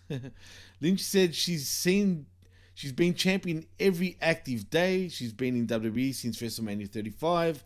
She then said she's not afraid of someone she beat in 26 seconds. Lynch then said that she's going to not only beat Belair, but break her. What'd you think? I am liking this Becky heel turn. I liked it from day one. I know a lot of people didn't like it. They're like, they're never going to boo Becky. Yeah, they are. They give her an immediate pop, but then they boo. Just like they do for Roman Reigns, just like they do for, Omega or, Adam Cole or whatever. The fans can, Britt Baker, there are plenty of cool heels. But yeah, they're booing her when they're supposed to boo her. I'm loving it. I forgot how good Becky was, to be honest. I really, or maybe I didn't appreciate how good she was until she came back. And so, yeah, I'm really enjoying this. I think it's great. When the Usos bumped into the Alpha Academy, I mean, I don't think anyone well, you did. I don't think anyone else thought the Street Profits were going to win this weekend, but that sort of spoiled the end when you sort of have the next opponents lined up the 2 days before pay-per-view. So, right. And the only reason they'd be looking at each other was because they had those belts. So anyway, but yeah, I like the Becky segment. I thought it was cool. Everyone's like, it's burying Bianca. No, she's looked good. The crowd's behind her. People still cheering her. She got a great reception in her hometown or where she went to college in Tennessee, Knoxville there. Kane came out, put her over, gave her the key to the city. So yeah, I mean, that people love to say bury. They don't know what that word means. She's been on TV every single week. She's still in the title picture. Those titles don't actually mean anything. You don't get a title bonus. So she'll be just fine. Yeah. Actually, Jeff, I think you do get a bit more higher pay. I think back in the day you did. If you became champion, you get a bit more money, apparently, from what I've read in books. Like Bret Hart used to say that. But how true that is, that probably represented where they saw you on the card, and also because your pay-per-view percentage, there was slotted in the card. So if you were the champion, you would make more on the pay-per-views, and that was a big part of it. Now these guys all have, and gals, they all have downside minimums, and there really is no pay-per-view anymore. So there's not that gate cut anymore. I mean, maybe if you have a belt, you sell more merch, and you sort of indirectly you get more sponsorship and things like that. But I don't think you get an automatic bump in pay. Now, if you're, killing it, like Roman Reigns is at your next contract signing, you may get more money because, they can always put the title on you and get instant heat. And he can be I think he's already a 5-time title. Now it's the 6th, but he could easily hold the title 5 more times if he keeps this up. But yeah, I don't think so. Anyway, the point is I like this, and Bianca's doing just fine. So yeah, I liked it. And actually this match, the main event, was the best part of the show. The best match of the show for sure. Well, Ford was in the ring. He asked for Reigns, then Roman Reigns' music hits, and he made his entrance. Reigns stood at the top of the ramp as Heyman handed him the Universal Championship. Reigns held it up for his pyro to go off. Ford was in the ring clapping. Reigns stared down Ford as he walked down to the ring. They ran down the card for Extreme Rules. Reigns stared down Ford in mid-ring and held up the championship. So that moves us to the main event between Roman Reigns with Paul Heyman versus Montez Ford. Ford and Reigns locked up, and Ford got a headlock. Reigns reversed it into a headlock of his own. Ford sends Reigns into the ropes, and Reigns' shoulder blocked him down. Reigns then went off the ropes, and Ford hit his over and down spot before hitting Reigns with a drop kick. Reigns was rocked against the ropes and came at Ford, who hit another drop kick that sent Reigns to the floor as they cut to a commercial break. As we get back from the break, Reigns was in control of Ford. Reigns then chokes Ford with the middle rope. Reigns stalked Ford and sent him into the top turnbuckle, head first. Reigns mounted him in a corner and hit a series of punches. Reigns then hit a running clothesline to take Ford down. Reigns raised the number 1 finger to booze. Reigns then smothered Ford with a headlock. The crowd chanted Tribal Chief. Reigns then picks up Ford and hit him with a series of clotheslines in the corner as the crowd counted along. Ford fought back and hit chops on Reigns. Reigns went for a kick to the gut, but Reigns caught it. Ford hit an enziguri and sent Reigns to the floor. Ford then followed him out and went after Reigns. They made their way around the corner. Ford tried to jump off the announce table, but it crumbled beneath him. He then improvises and jumps off the steps to launch himself at Reigns back. But then they go back in the ring. Reigns recovers and took down Ford with a big lift. Ford rolled to the floor as they cut to another commercial break. So then we continue, Jeff. Reigns was choking Ford with the top rope. Ford fought back with a hit and a big kick. He went to the top and hit a cross body for a near fall. Ford then kept after Reigns but missed a kick. Reigns watched Ford somersault, then Ford hit a standing blockbuster for a near fall. Ford went to the top and went for a splash. Reigns then rolled out of the way as Ford rolled on his landing. Reigns then hit a standing rock bottom and got a near fall.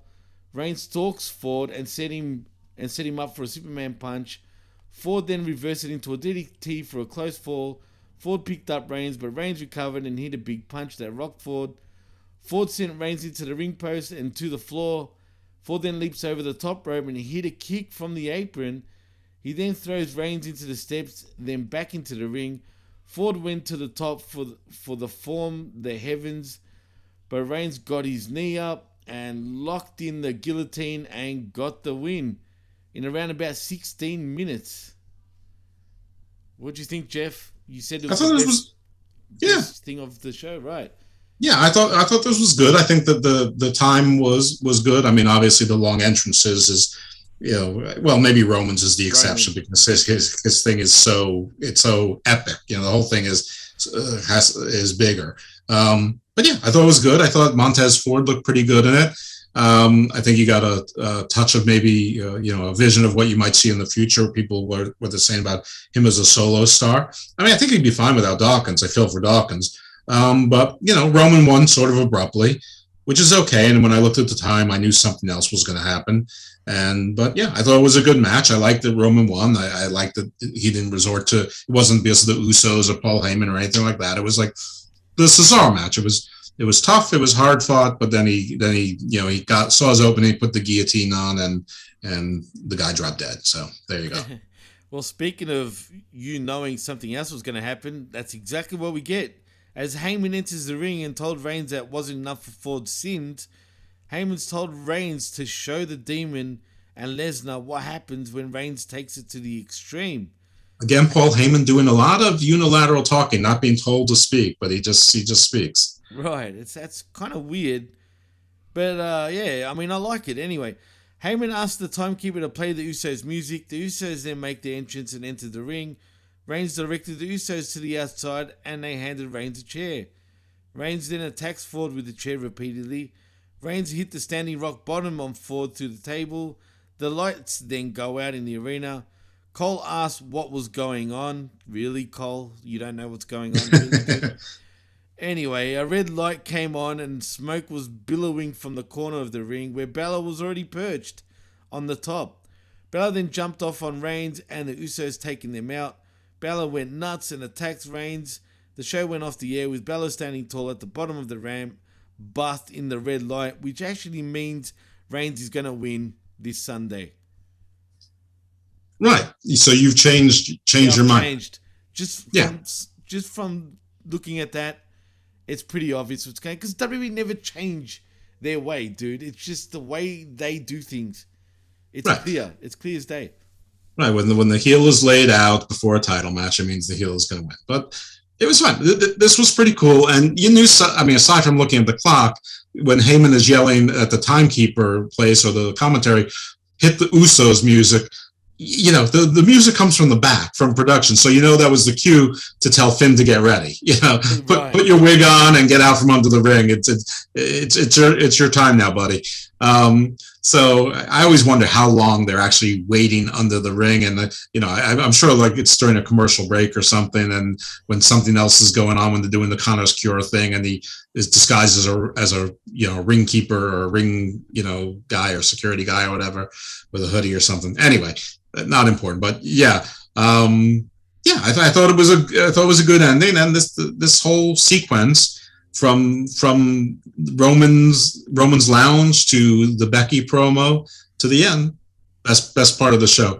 By the way, the ratings as reported by Brandon Thurston, and they're typically lower on Saturday than they end up being, especially now that the NFL pregame aren't on lots of Fox networks as well, because that made them go down actually once you took the Fox games out of it, the NFL games. But right now it's a little bit over 2, but it's expected to go up to about 2.2, which is sort of holding steady or dropping marginally from last week. But they seem to be giving back a little of that momentum they got when Brock came back. But they've already announced that Brock is going to be back next week and it's coming off a pay-per-view. So, we'll see. Becky gave him a little shot in the arm.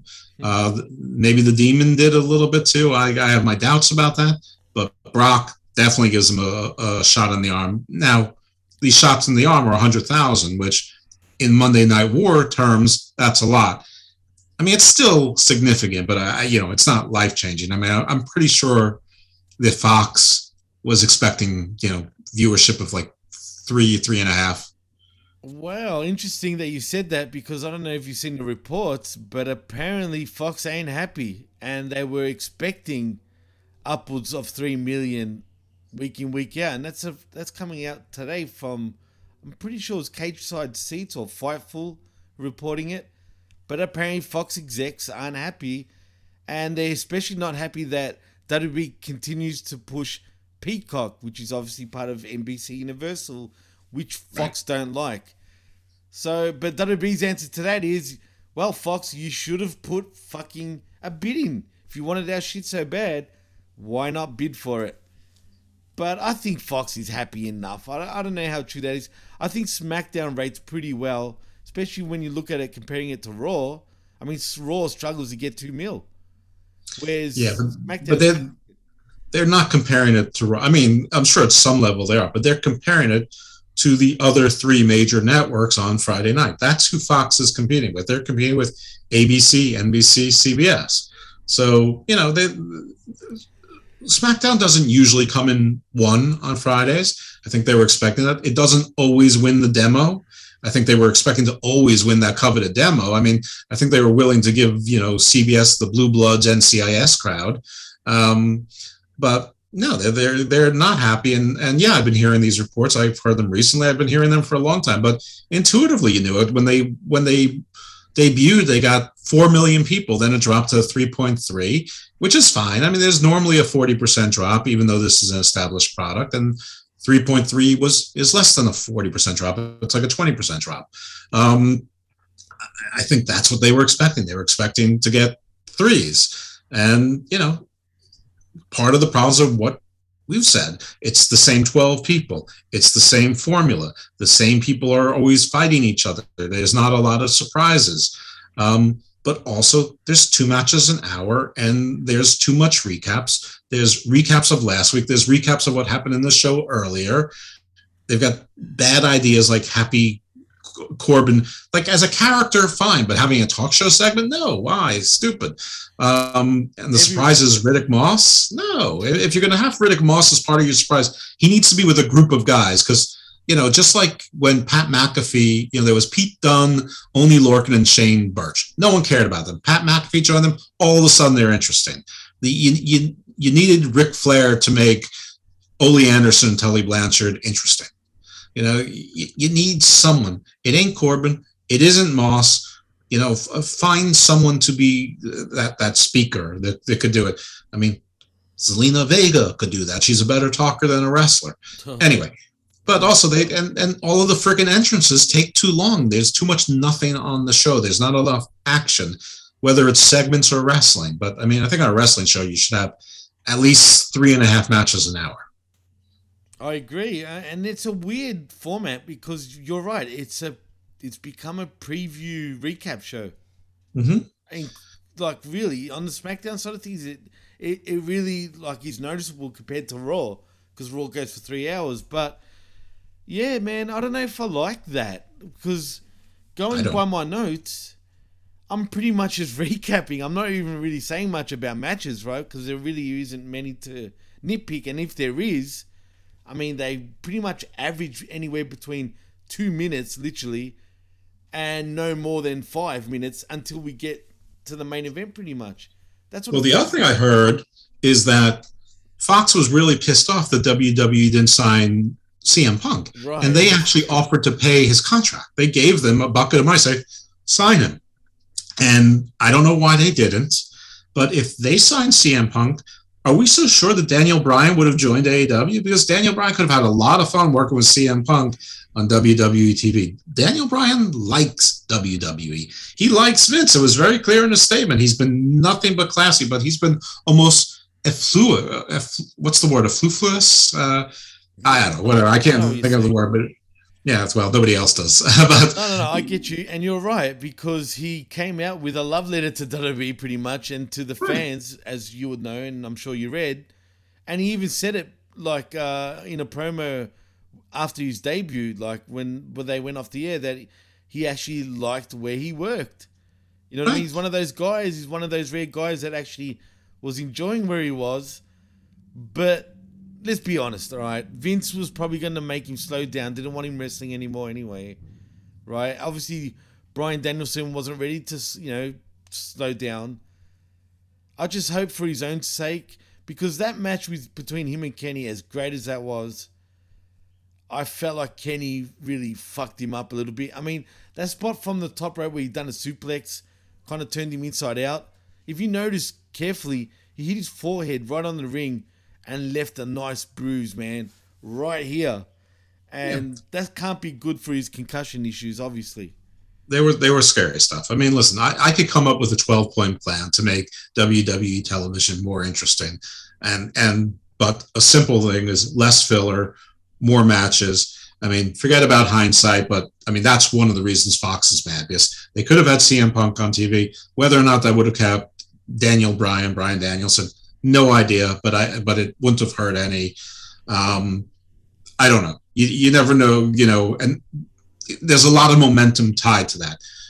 Maybe Adam Cole would have wanted to stay, because then he could continue working with Daniel Bryan and CM Punk and other guys. I mean, but listen, I don't think Cesaro is all that exciting, but he hasn't had a match on TV in a few weeks. Why isn't he doing anything? I mean, they're having, not that Shane Thorne is interesting, but they put him on the pre-show. I mean, why aren't the people, the 7 guys still on the 205 Live roster?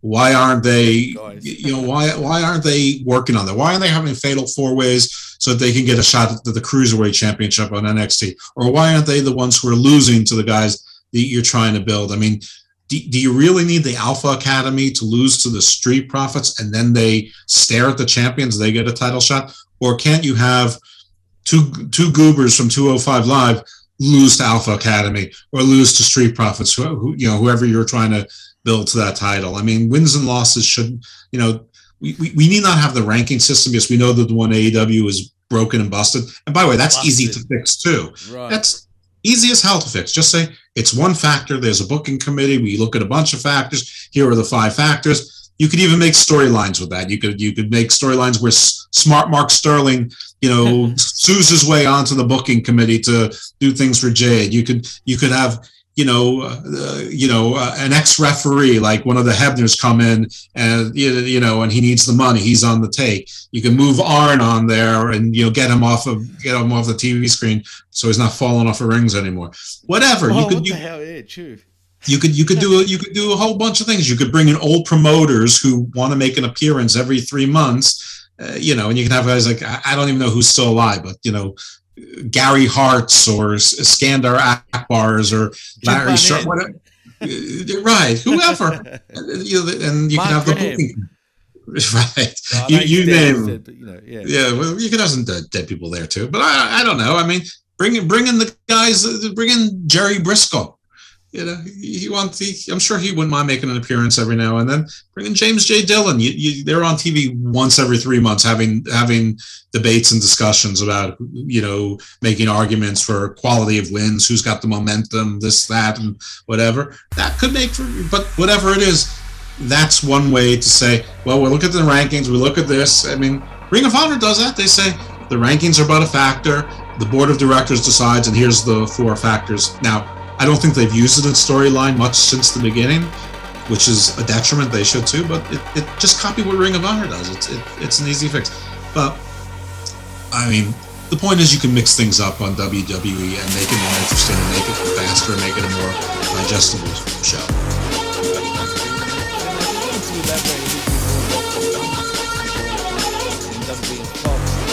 I do believe when Fox wanted to sign him up, right? Some of the people were like, no, he's too much money, like, they're trying to make it serious. And Fox was like, we didn't do that, we paid what he wants. And then of course WWE to actually come and say, okay, look, we don't want him because he's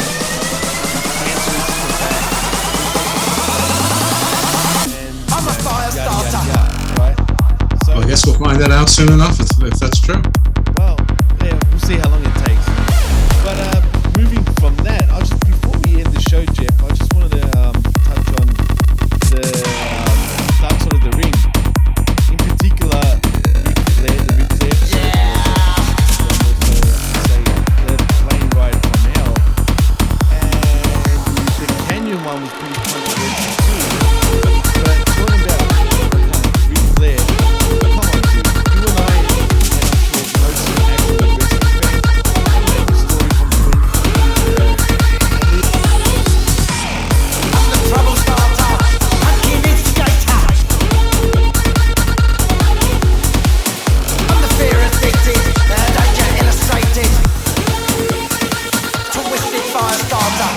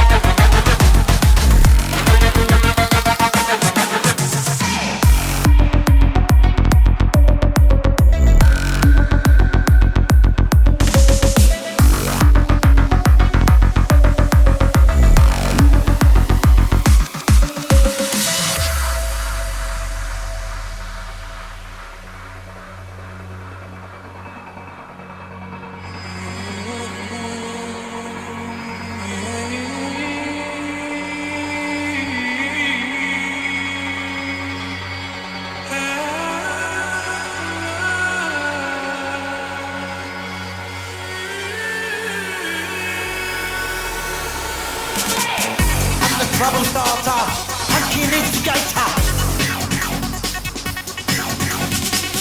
I'm the fear addicted, the danger illustrated.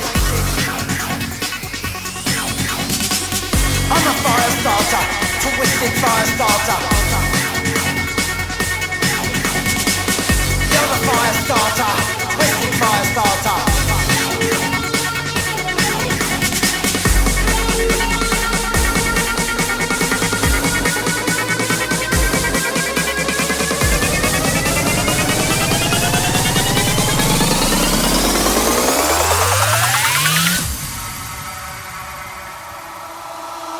I'm a fire starter, twisted fire starter.